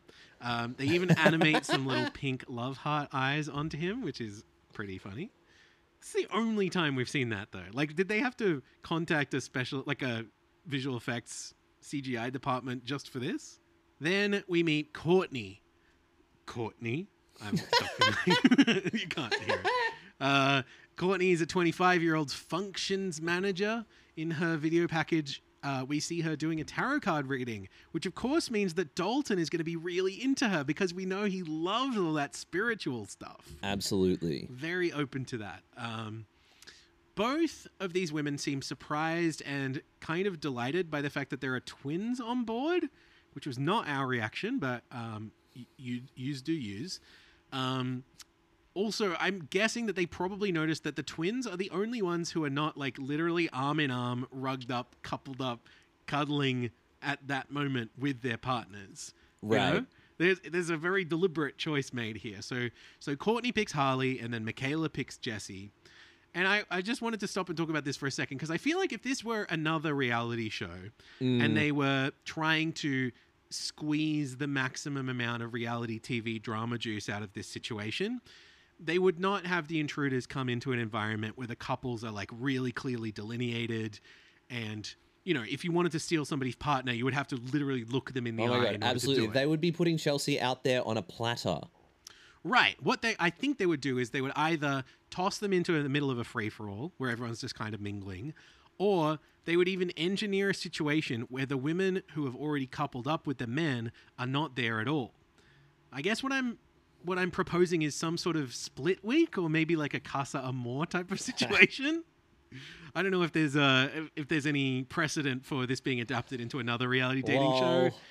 Anyway, just a thought. I also think there's something quite funny about 2 new bombshells entering the villa and immediately just picking the 2 previous bombshells who entered the villa. True.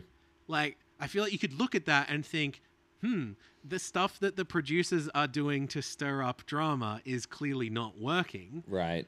But in fact, I think that this is in line with our thesis about this show just being a little bit more chill. And The nice boat. Yeah, and maybe it's like, it's just kind of funny and a little, I don't know, it's like dorky, I want to say, on some level. There's something nice about it that we're going to start here. I hope that it splinters off into some dramatic direction, but I don't necessarily need it to. Yes, right. I agree. So Michaela and Jesse set off on their date. Michaela is riding a Vespa, and Jesse is in the little sidecar, which is frankly a very funny image. I'm a Vespa, a Jesse. I'm not sure if I've ever seen a Vespa with a sidecar before. No.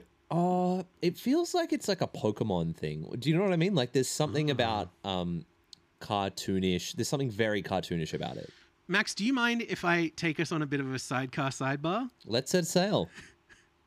Okay, so I went back and I revisited some classics of sidecar cinema this week to double check. Great.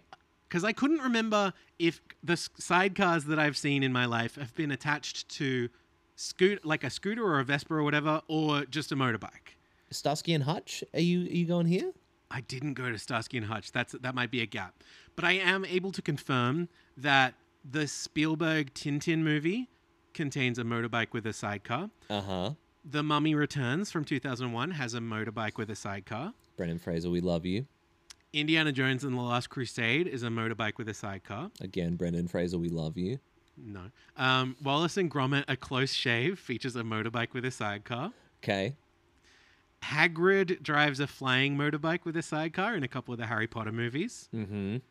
The British cooking program Two Fat Ladies from the mid to late 1990s prominently featured a motorbike with a sidecar. So I'm going through all these and I'm like, it seems like I'm never going to find another example of a scooter with a sidecar, right? Yeah. And then I stumble on two of them almost at the exact same time. Ooh. Firstly, the animated film Mr. Peabody and Sherman from 2014, itself an adaptation of like an early animated sitcom, features a fun inversion. I don't know if you know about Mr. Peabody and Sherman. It's No, a I'm dog more of a and Mr. Game and Watch guy. slightly different. It's a smart dog and a boy, and they time travel. Basically, Oh, this is what great. you need to know. So this is a bit of an inversion on the Wallace and Gromit sidecar sequence, because in this one, the genius dog who is so smart that he wears glasses, Mr. Peabody, he's the one steering the ship. While And the boy's in the Sherman sidecar. is in the sidecar. It's pretty funny. And then the creme de la sidecar.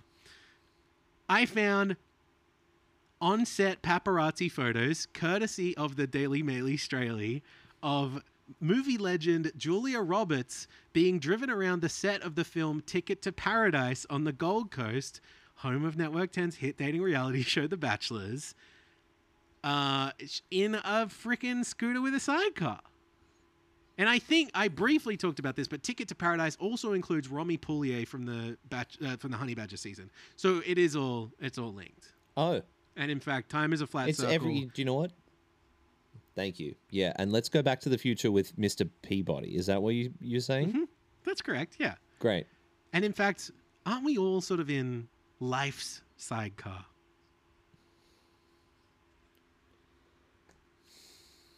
Do you know... Okay. Let me tell you something that I think is really beautiful and poetic. When I was in your... I don't know why I'm having such vivid substitute teacher memories in this episode. Yeah. One of great. my other substitute teachers from high school, Not the chair throwing one. not the chair throwing one, was this cool bass man. He played bass and he was in a band called Acre, A-C-R-E. He was in And- Akon? Yeah, and he had this song called Lonely that he had written. It was really good. No, he was in a band called Acre, He was in and- Faker? and his song was called This Heart Attack. And do you know what? He fucking died. Oh, yeah, it's pretty Yeah, tragic. yeah. Well, there was this hurricane that came to our school, la la la, and no, Acre, A-C-R-E. Any more? Go yeah. on. Okay. The record was called The In defense God's Car. rests. Damn it. In the record was called In God's Car. There's no spare seats. That has stuck with me forever. What does it mean? I don't know, but it is evocative, isn't it? Has God There's a lot of- got a lot of like he's got his shopping on the back seat or something, or what? I don't know. You look in a very different way to what if God was one of us, and in a very different way to, for example, the way that what does it mean? But it stays with us. The Real Love Boat Australia as a title. Anyway, Courtney and Harley are going rollerblading on their date. Max, do you want a comprehensive list of times that people have rollerbladed in movies? Yes.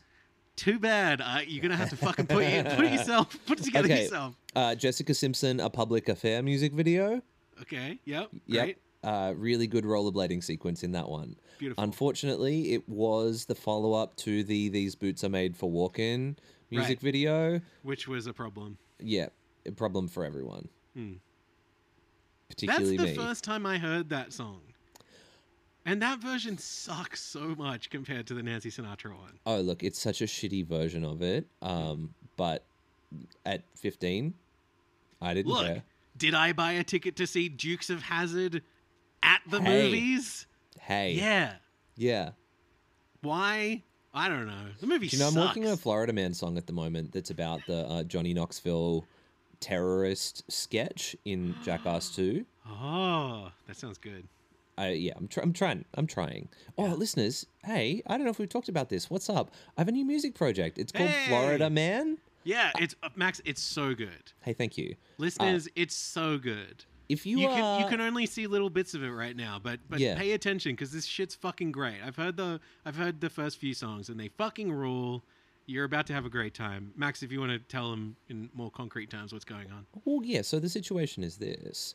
If you are someone who looks at, let's say, a news headline and goes, there could be some more depth here. You know, is this telling the whole story? And if particularly you are someone who might be familiar with the internet's most enduring meme, Florida Man, in which if you put in Florida Man to Google and then a date of the year, your birthday, for example, you will find a news headline that is like, Florida man has done something unreasonable. And my thought is, what if I can make you feel like that it might be reasonable? So, for example, if Florida man were to call 911 because he was out of vodka, how can I get you to empathize with him? That's the aim of the project. The songs are good. I recorded and produced them all myself. At the moment, there are little bits. I'm launching with content because the year is 2022 and I want you to hear little bits of content and get excited about it. We'll put this in the Bachelor of Arts Osh posting group as well on Facebook, but if you are interested, let's say at Songs by Florida Man is where you can go on whatever platform you are on to find little bits. Don't not do it. Do it. Yeah. It's really good. I'm really proud of it. It's really good. Max has been working fucking hard as hell. There's no way to segue back to the boat. Let's talk about the boat, though. Swamps, alligators. You know what else lives in the water? Boats. Boat. Courtney ITMs that her dating history has been bad. She tends to give a lot, but she hasn't gotten what she needs in return. She's looking to be accepted for her raw self. And we watch them awkwardly try and learn to rollerblade. I guess maybe they've never done it before. It's pretty funny. They're playing music from Tchaikovsky's Swan Lake, which is a very graceful ballet while they're, fumbling around. It's just, I'm a man of simple pleasures. I'm enjoying this. Yeah. There are also, I think this is a funny, like underrated funny episode of this show. Or maybe this show is like underratedly funny in general. That one. There's this funny crosscut that they do a couple of times between we've got Michaela and Harley on their little like sky blue Vespa with a sidecar, looking very Sky quirky. blue Vespa with a sidecar. That's right. And they crosscut between that and this big group of like serious looking Italian motorbike riders Really on like funny. black bikes and shit. It's just like nice touches like this. I think the show might actually be good. And It's in really fact, well edited. Yeah. Also, on rewatch, I noticed that Harley has got a tattoo on his arm. I always love stopping down for when we notice a tattoo. Of course. He's got a tattoo on his arm that reads fantasy and then greater than symbol and then reality. So fantasy is better than reality. But also fantasy is spelled wrong. Oh, Harley. No. That can't be true. Is it really true? I looked pretty closely, and it looks like it says Fantacy. Oh, no. It's a problem. You can't mistake funny. a C for an S. That's really funny. Yeah. Unless, is fantasy the name of a crypto coin or something? Look, that's the other part of this, right? Like it could be in fact, one of my favorite bad tattoos ever is a tattoo that a man got. I don't ever talk to you about this documentary that was about bad tattoos that I watched years and years ago.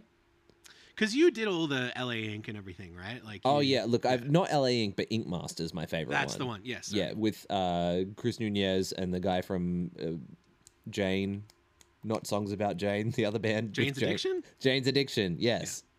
Yeah. Anyway, there's a guy who gets EuropeanBoatParty.com tattooed across his chest. Really good. And then on his back, he has cunt, and then he also has Martin is a cunt. Really good. Who's Martin? We don't know. Don't know. And he's like, I would never remove these. Yeah. It's one of those things you don't know necessarily what it means, but it's very evocative. Yeah.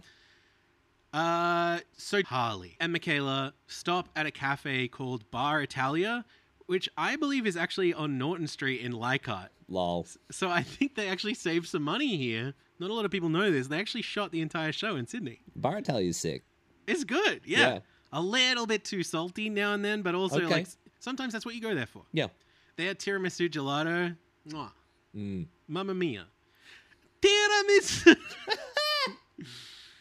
Chelsea ITMs that she wants to go to the upgrade suite with Dalton to sort things out together. Naomi ITMs that she told Chelsea about her doubts with Dalton, but she didn't listen. She's worried she's going to get hurt. Sally spends a moment playing, quote, throw the thing in the thing with Patty and Tyler. Beautiful.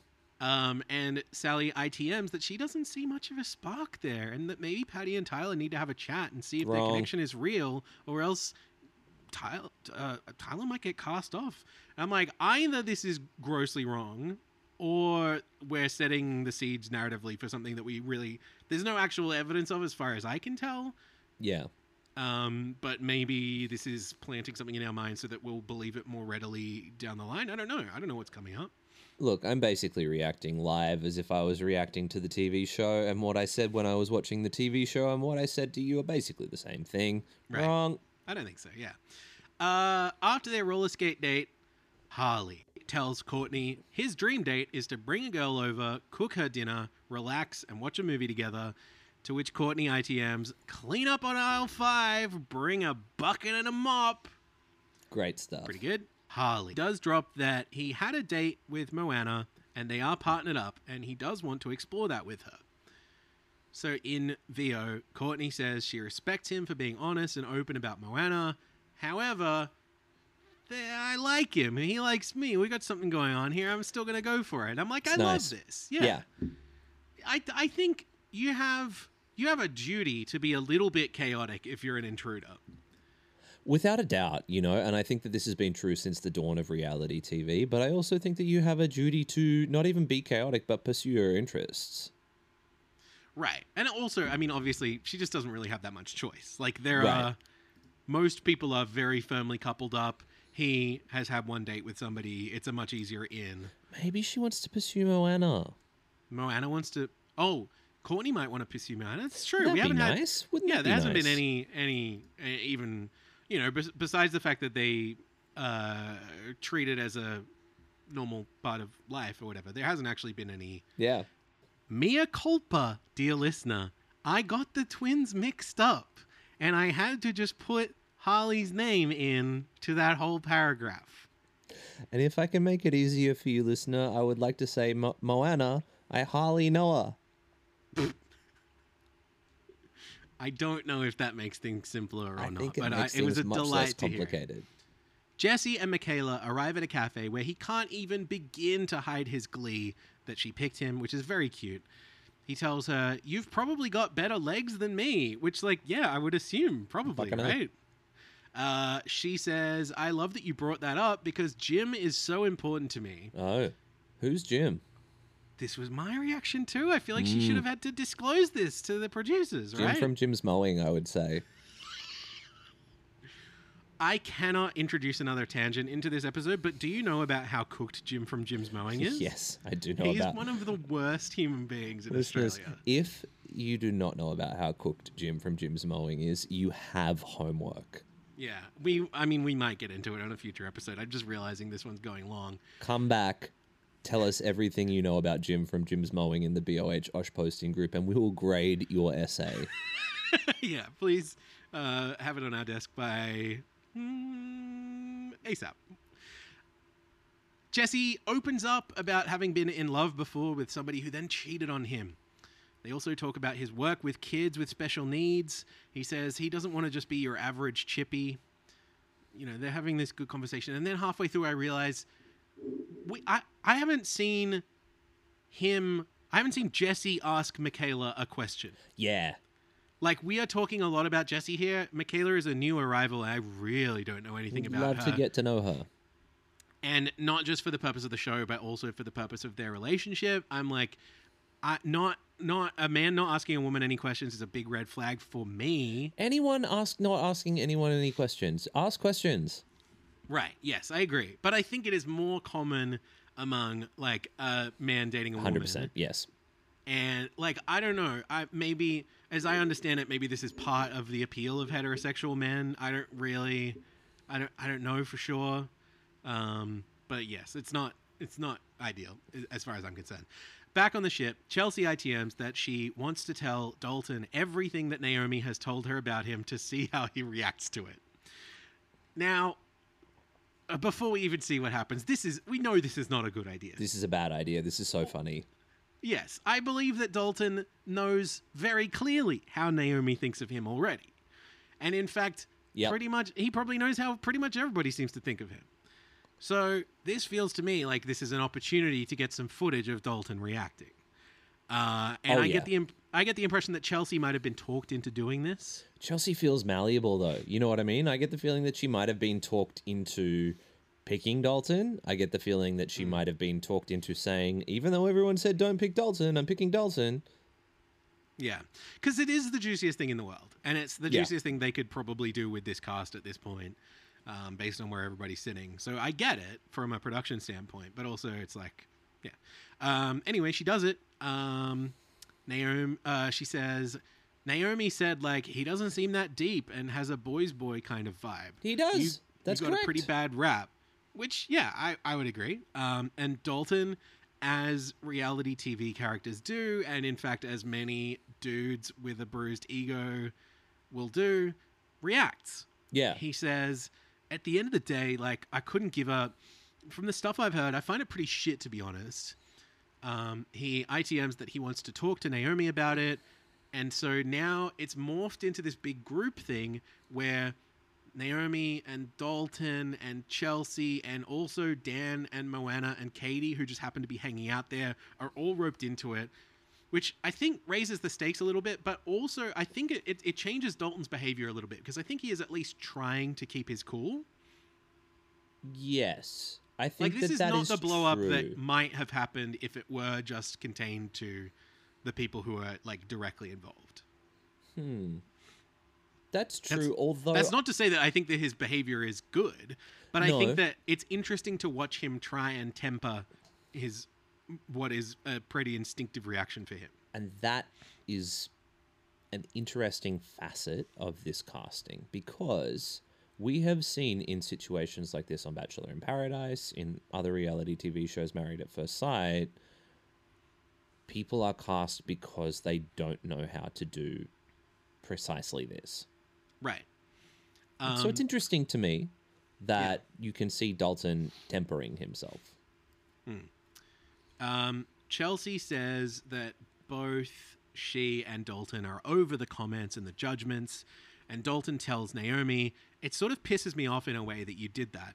I feel like you shouldn't really be speaking on my behalf because you don't know me. You don't know who I actually am. Like, I don't even know who you are. It was just a bit shit to hear that you're talking about me in a way like that. But that's just the sort of person you are, I guess. Which is, like, so mean and petty and, you know. Yes. Naomi says, my responsibility was to Chelsea as a friend, so I went off my interactions with you, and that's all I can go off.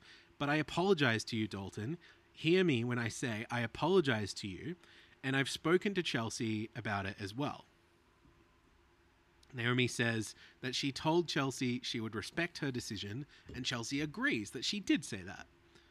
Dalton processes this for a moment before saying, do you feel that the way you handled it last night was like, what have I done to you? And, you know, his temper is rising, and then I think he's trying to cut it off here, and he says, but yeah, it's all good, like, I've moved on, let's move past it, I don't really care about that stuff at the end of the day.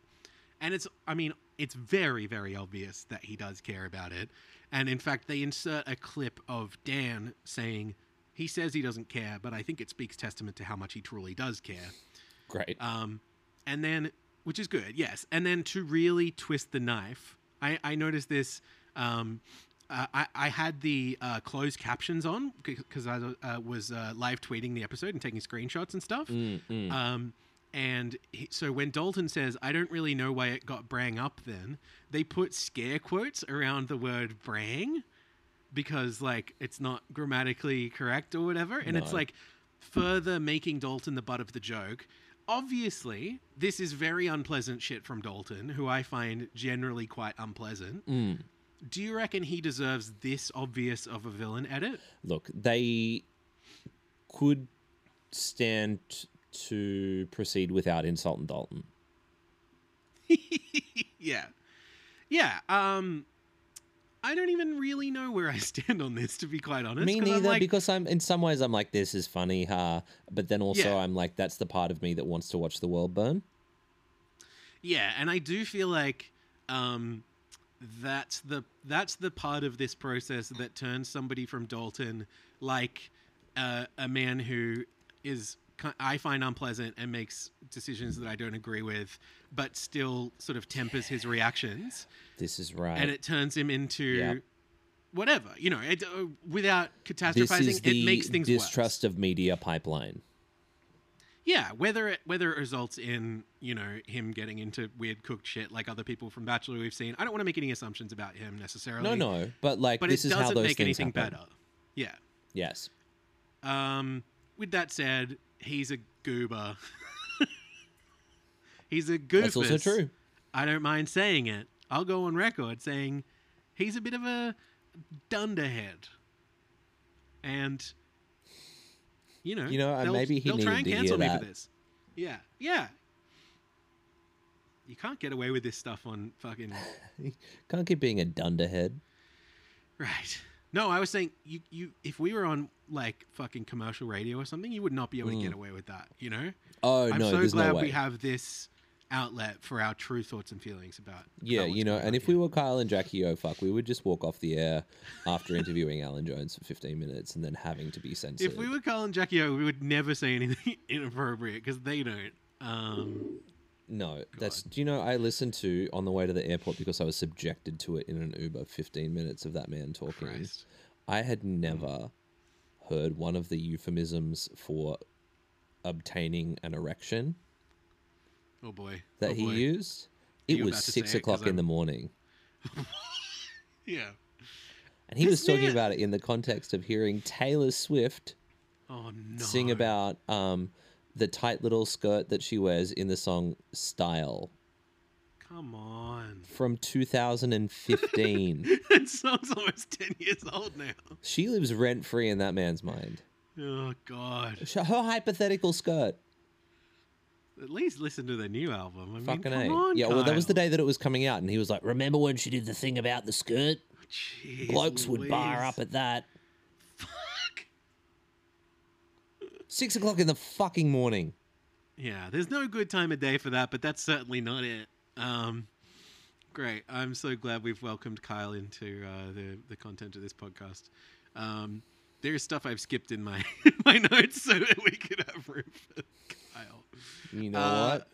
Yeah, look, put me on trial by Kyle. Yeah, maybe we should actually. Chelsea pulls Dalton to the side for a chat where she tries to mediate things. She says it's hard to see the person that she's trying to pursue something with and her friend getting into it like that. And that, you know, she's trying to come sort of between them and saying, like, I agree with both of you, you know, and she's clarifying, like, she's not saying that he's in the wrong, but, you know, like, the impression is that this behavior is not going to be acceptable, right? And so he says, Babe. so where are we going with this? And then sort of chuckling to himself says, are you okay? To which she replies, not with this reaction, no. And he says, what reaction? This reaction? This? What do you want me to do? I don't know what the problem is here. This sort of like playing dumb and refusing to admit that you might have a hand in this situation is just the most textbook, boring, shitty, manipulative behavior. Yes. Right? It's boring, shitty manipulation. Whereas, like, if Dalton wanted to, hypothetically, put himself in a position where he could win this argument, then he needs to give a little. Yes. Or if you like, if I feel like if I was in this situation and I saw how badly things were going for me. This is the main thing. I'm sorry. I went to the position of how do you win an argument with someone. You're absolutely right. Oh, I don't know if I'm going where you think I'm going. Because I think if I saw the way that basically everybody in the cast is looking at me and what my options are looking like from here, I would in fact probably double down and be an entertaining villain. Oh, sick. I mean, okay, this is I different to think- what I thought you were going to say. Well, obviously there are better choices you could make with your life, but I think, and I also feel like it is entertaining. Like I am entertained by this show and by having him as the villain or whatever. But I think maybe his best position here in terms of like salvaging his life outside of this, I don't know. I'm not qualified to say that. There are like branding coaches or whatever the fuck. But I feel like if I was in that position, maybe I'd contemplate the idea of just being like, I'm going to get an evil-looking mustache and goatee, and I'm going to say and do some of the fucktest shit. Or not even, you don't have to, like, be horrible Dress to me people. in a ruffled shirt. I'm going to, handcuff me, put me in a weird crystalline box, and I'm going to magic my way out of there. You know what? And I'm going to hurt some people's feelings while I'm at it, Chris. Yeah, and you don't have to do that. Like, you don't to be an entertaining villain on reality TV if you are choosing to go down that avenue, which I don't recommend. But there are ways to do that without being unnecessarily cruel to anybody. And Yes. by what you can do is just like be disruptive to the show and to the process, and show no respect for the goal of The trying to find love. rules. Yes. Yes. Piss and in so what you someone's can pot do is plant. like totally piss in a pot plant is a perfect example, or just like, you know, throw some drinks overboard, or, you know, like Jump in the pool, you know? yeah, be an agent of chaos, you know, because at least then you will be doing something instead of just like Tell some people that you were the mayor of Noosa. actually that did not help for him. No, that That actually in fact ended up also got him ruining fired his from life. his real job. Yeah. Yes, I don't know. That maybe that's just what I would do. I don't know if it's advisable. Don't quote me on this. But you know, if you find yourself in this position on your reality show, think Give about us a it. call. Keep it in the back pocket. Yeah. Anyway, Chelsea walks off crying. It is hard to watch. She is having a bad time. Poor Chelsea. But yeah. also, don't pick him. Yeah. And, you know, she says to the camera that Dalton didn't understand that Naomi was apologizing and just took it as another attack. She has a great line where she says, "There's no understanding there. It's all reactive," which I Yep. think helps us kind of understand the behavior here, that it's just not really, he's not really processing it before it starts happening, you know? Mm-hmm. So later, all the ladies are welcomed to the captain's table. And again, no Hannah, but we do have Darren invited to the captain's table for the Great. first time. Thank you, which Darren. I think is Welcome. good. Yes, and Paolo and Darren have some funny bits here. I'm touching on this briefly because it's a long episode, but they do a funny bit about adding an O suffix to turn any word into Italian, which is very good. Love. Paolo tells the women that their next destination will be the island of Crete, before saying his immortal catchphrase, "The ship doesn't steer itself, so ciao for now." So we have gone from the captain's table to the regular table, and it is time for the women to pitch for the 3 destination dates and the upgrade suite. Great. Tyler says she's taking things slow with Patty to see if there's enough of a foundation to build things on top of. Beautiful. There's a real attraction and there's a bond that's growing. Katie said goodbye to her only connection last night, and in a really respectable way, she says that she would be keen to meet somebody new, but she would rather go home than to like lie to herself, or, you know, she doesn't see it happening with any of these people. I think I like this a lot. Sally pitches for Jay in a way that you can tell is sort of making everybody at the table misty-eyed. She says, "You can hear it in his voice when he talks about me. I need to go on that date." It's just very beautiful. Naomi says, "All right, Greece is on my vision board. I believe that Dan may have been a merman in another life. Okay. We both want this so bad, we want to dive in." And I'm like, that is a fun pitch. You've taken another angle at it, which I love. Michaela pitches for Jesse, saying, "I kind of want to touch his muscles a little bit." Courtney says she had a great time on her date with Harley, and she thinks that they have a connection, but he did mention maybe just the tiniest little, probably no big deal, nothing to worry about connection with Moana. No, it's Moana. Sorry, I'm thinking of the movie. This whole section is cross-cut between Courtney and Moana, like, glaring at her, at least, you know, seemingly in the edit, which really builds the tension. Moana says she and Harley do have a connection, and she wants to have the opportunity to build that, so she pitches him for her date as well. And she says, Harley has even said he's already made a connection with me. He's made that statement to...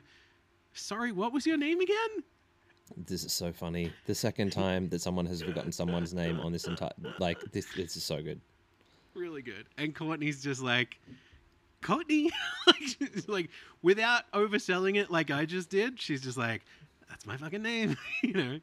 It's my name, bitch. Yeah, this sequence is really funny. We get an ITM of Courtney going, fuck, which is obviously bleeped, and then a shot of Moana with this, like, devious grin. I took screenshots of this and posted it as a tweet if you would like to see it. I'm sure that this didn't really go down like this, but it fuck is it well edited, well produced. It's really well done. I laughed out loud. It was great. Chelsea pitches for the upgrade suite with Dalton as a chance for them to have a one-on-one conversation, straighten things out, and yeah, for her to get more of the version of Dalton that the others haven't been seeing. At this point, Naomi reiterates her concern about him and is backed up by Katie. Darren asks, why does everybody have such strong opinions about Dalton? And Tyler says there have been some comments and some actions to back up their gut feeling. And we also get a flashback of him starting this drama with Patty back in episode 3. Yep. Chelsea says that she backs Naomi 100%. However, so not 100%. However, she feels that Dalton's behavior today was because he was triggered by people saying, by people having the wrong opinion of him. I don't know. The wrong opinion based on what? Right, based on his actions? I don't know. Tyler. Yeah, exactly. Tyler gets, like based on what your perception of this man is. Anyway. Tyler gets maybe my favorite ITM of the season so far. Simply stating an honest truth, saying, "I would never want to be with someone who always makes me cry." Is that not a red flag in itself? I'm like, yes, Tyler, that's true. Chelsea is clearly under a lot of pressure at this moment. She senses that from Dalton too. I think maybe she's projecting some of the difficulty that she's having with this experience and being like, projecting that onto him a little bit, or sensing that he is coming under fire in a different way to her, but sensing that must also be very overwhelming for him. So she wants the chance for the two of them to work it through together, And then everybody reconvenes, and Darren, who I think is maybe a bit drunk, conspiracy corner. Okay. I think at this point in the evening, maybe having some of that fancy wine at the captain's table, he's just loosened up a little bit. Sure. I love it. Let's be clear. The first destination date goes to Jesse and Michaela, followed by Chelsea and Dalton. And then Darren says, the last but not least destination date, which is like, the date is not going to be upset that you put it last. Right. It's a date. It's not a person. No one is worried about if this is the least date. Right. They're all a date. Anyway, it goes to Moana and Harley. And finally, the luxury suite upgrade goes to Sally and Jay again. Yeah, again. That's right. Back to back. And we close the episode with Sally hinting in ITM. Are you about to make a joke about back to back? That's how they're sleeping, baby. Well, she does hint in ITM. I don't know if things will progress tonight. I'm going to have to keep you posted. Yeah. Check in tomorrow on that one. And I've written a winky face here. I don't remember if she winked or not, but okay. And that's the end of the ep. Next time, 2 women will be going home. We're in the Greek islands, and we got some drama hanging over the top here. Can Dalton and Chelsea sort out their differences? Is Katie going to be able to find a new squeeze in time? Who's getting suspicious in Mauritius? And what are these rumors that I've been hearing about the real Love Boat being haunted? Wom, wom, wom. You will have to join us on our next episode to find out, which of course will be releasing just in time for the spooky season. Yeah, for All Hallows Eve. Xavier, I am so excited that you have written a whole Halloween Love Boat theme song for us. That is accurate, unfortunately. I haven't recorded it yet, but I'm sure I'll get it together by then. We got treats in store, folks. We just finished this episode for the Patreon. We got another episode. We got a Halloween episode for the Patreon coming up. We got stuff planned for next month. If we're gonna have a great time, next episode penciled in. Haven't recorded it yet. Shouldn't say this. Pretty good guests lined up. Any final thoughts? I have been watching the US version along with the Australian version of this show. Oh, you have? Yes. And I cannot tell you how boring it is. Oh, really? I was shocked. It's like pulling teeth. Oh. And I don't know.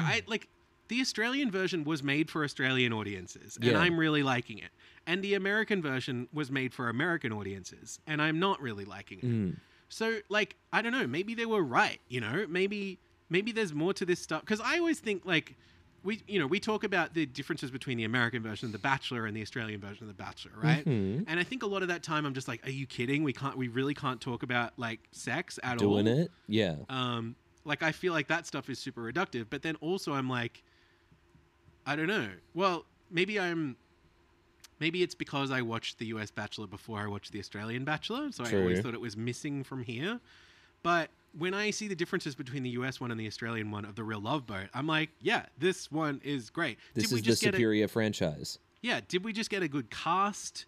Or is there something built into it? I can't really say. I don't know. We did get a good cast though. Like, and the other Yeah. elements are shared. So, look, we're Yeah. going to say hats off to the casting department, and we're also going to say hats off to whoever decided to not make them do weird challenges. Yes, and I'd also like to say hats off to Naomi because that hat is so big, her neck's Yeah. probably getting real And sore. do you know by what? now. I'd like to say, Moana. Wait, that's not what we were saying, Michaela. It's Michaela. Yeah. Max, this is a great app. This is Another. the best podcast in the world. Beautiful episode of the Beautiful Podcast. Folks, if you enjoyed this episode, or even if you didn't, if you made it this far, on some level, I hate to break it to you, but you actually did have a great time. Yeah. So why not keep the fun going? Find us on social media at BOH Pod. Find us on Facebook, the Bachelor of Arts Osh Posting Group. Share the pod with a friend. And in fact, here's something I've been thinking about. Yeah. I'm making this episode longer. Don't just share the podcast with a friend, because you and I know that when you get a recommendation of a podcast from a friend, you're not really going to listen to that thing. You might get to it at some point. Here's what you need to do, right, listener? Get in your car with a friend. Go for a this is drive. true. Sit 'em Go down. for a few hours of a Yeah, in drive, fact, because you this know what? podcast Just play 'em this is not bit. long. Yeah. Yeah. I'm sorry, this podcast is not short. Yeah, go on a really long drive. Don't tell your friend where you're going. But Around also, the roundabout, a bunch of blindfold them, and Good just call. go around the roundabout. make sure they know they can't ask too many questions, because then they will drown out the podcast. And I think that would really benefit us, and in turn, that will benefit you. Yeah. You know, the bigger the podcast gets, the easier it is for us to get great guests on, that kind of thing. I don't need to tell you this stuff, but yeah. And if you don't know how to drive, Uber. Hire an Uber. Get you an know Uber. what? That's two Yes, for the good price call. of one. and in fact, if you don't, if you want to, you can just do it at your house. Just make sure you lock all the doors. That's also true. It's Maybe Halloween. tie them down. Yep. Yeah. I trust your instincts on this, dear listener. Thank you again for being here. Maxie, thank you for co-hosting the show with me. Davey, thank you. Listeners, what else is there to say? We love you. We love you. Goodbye. Goodbye.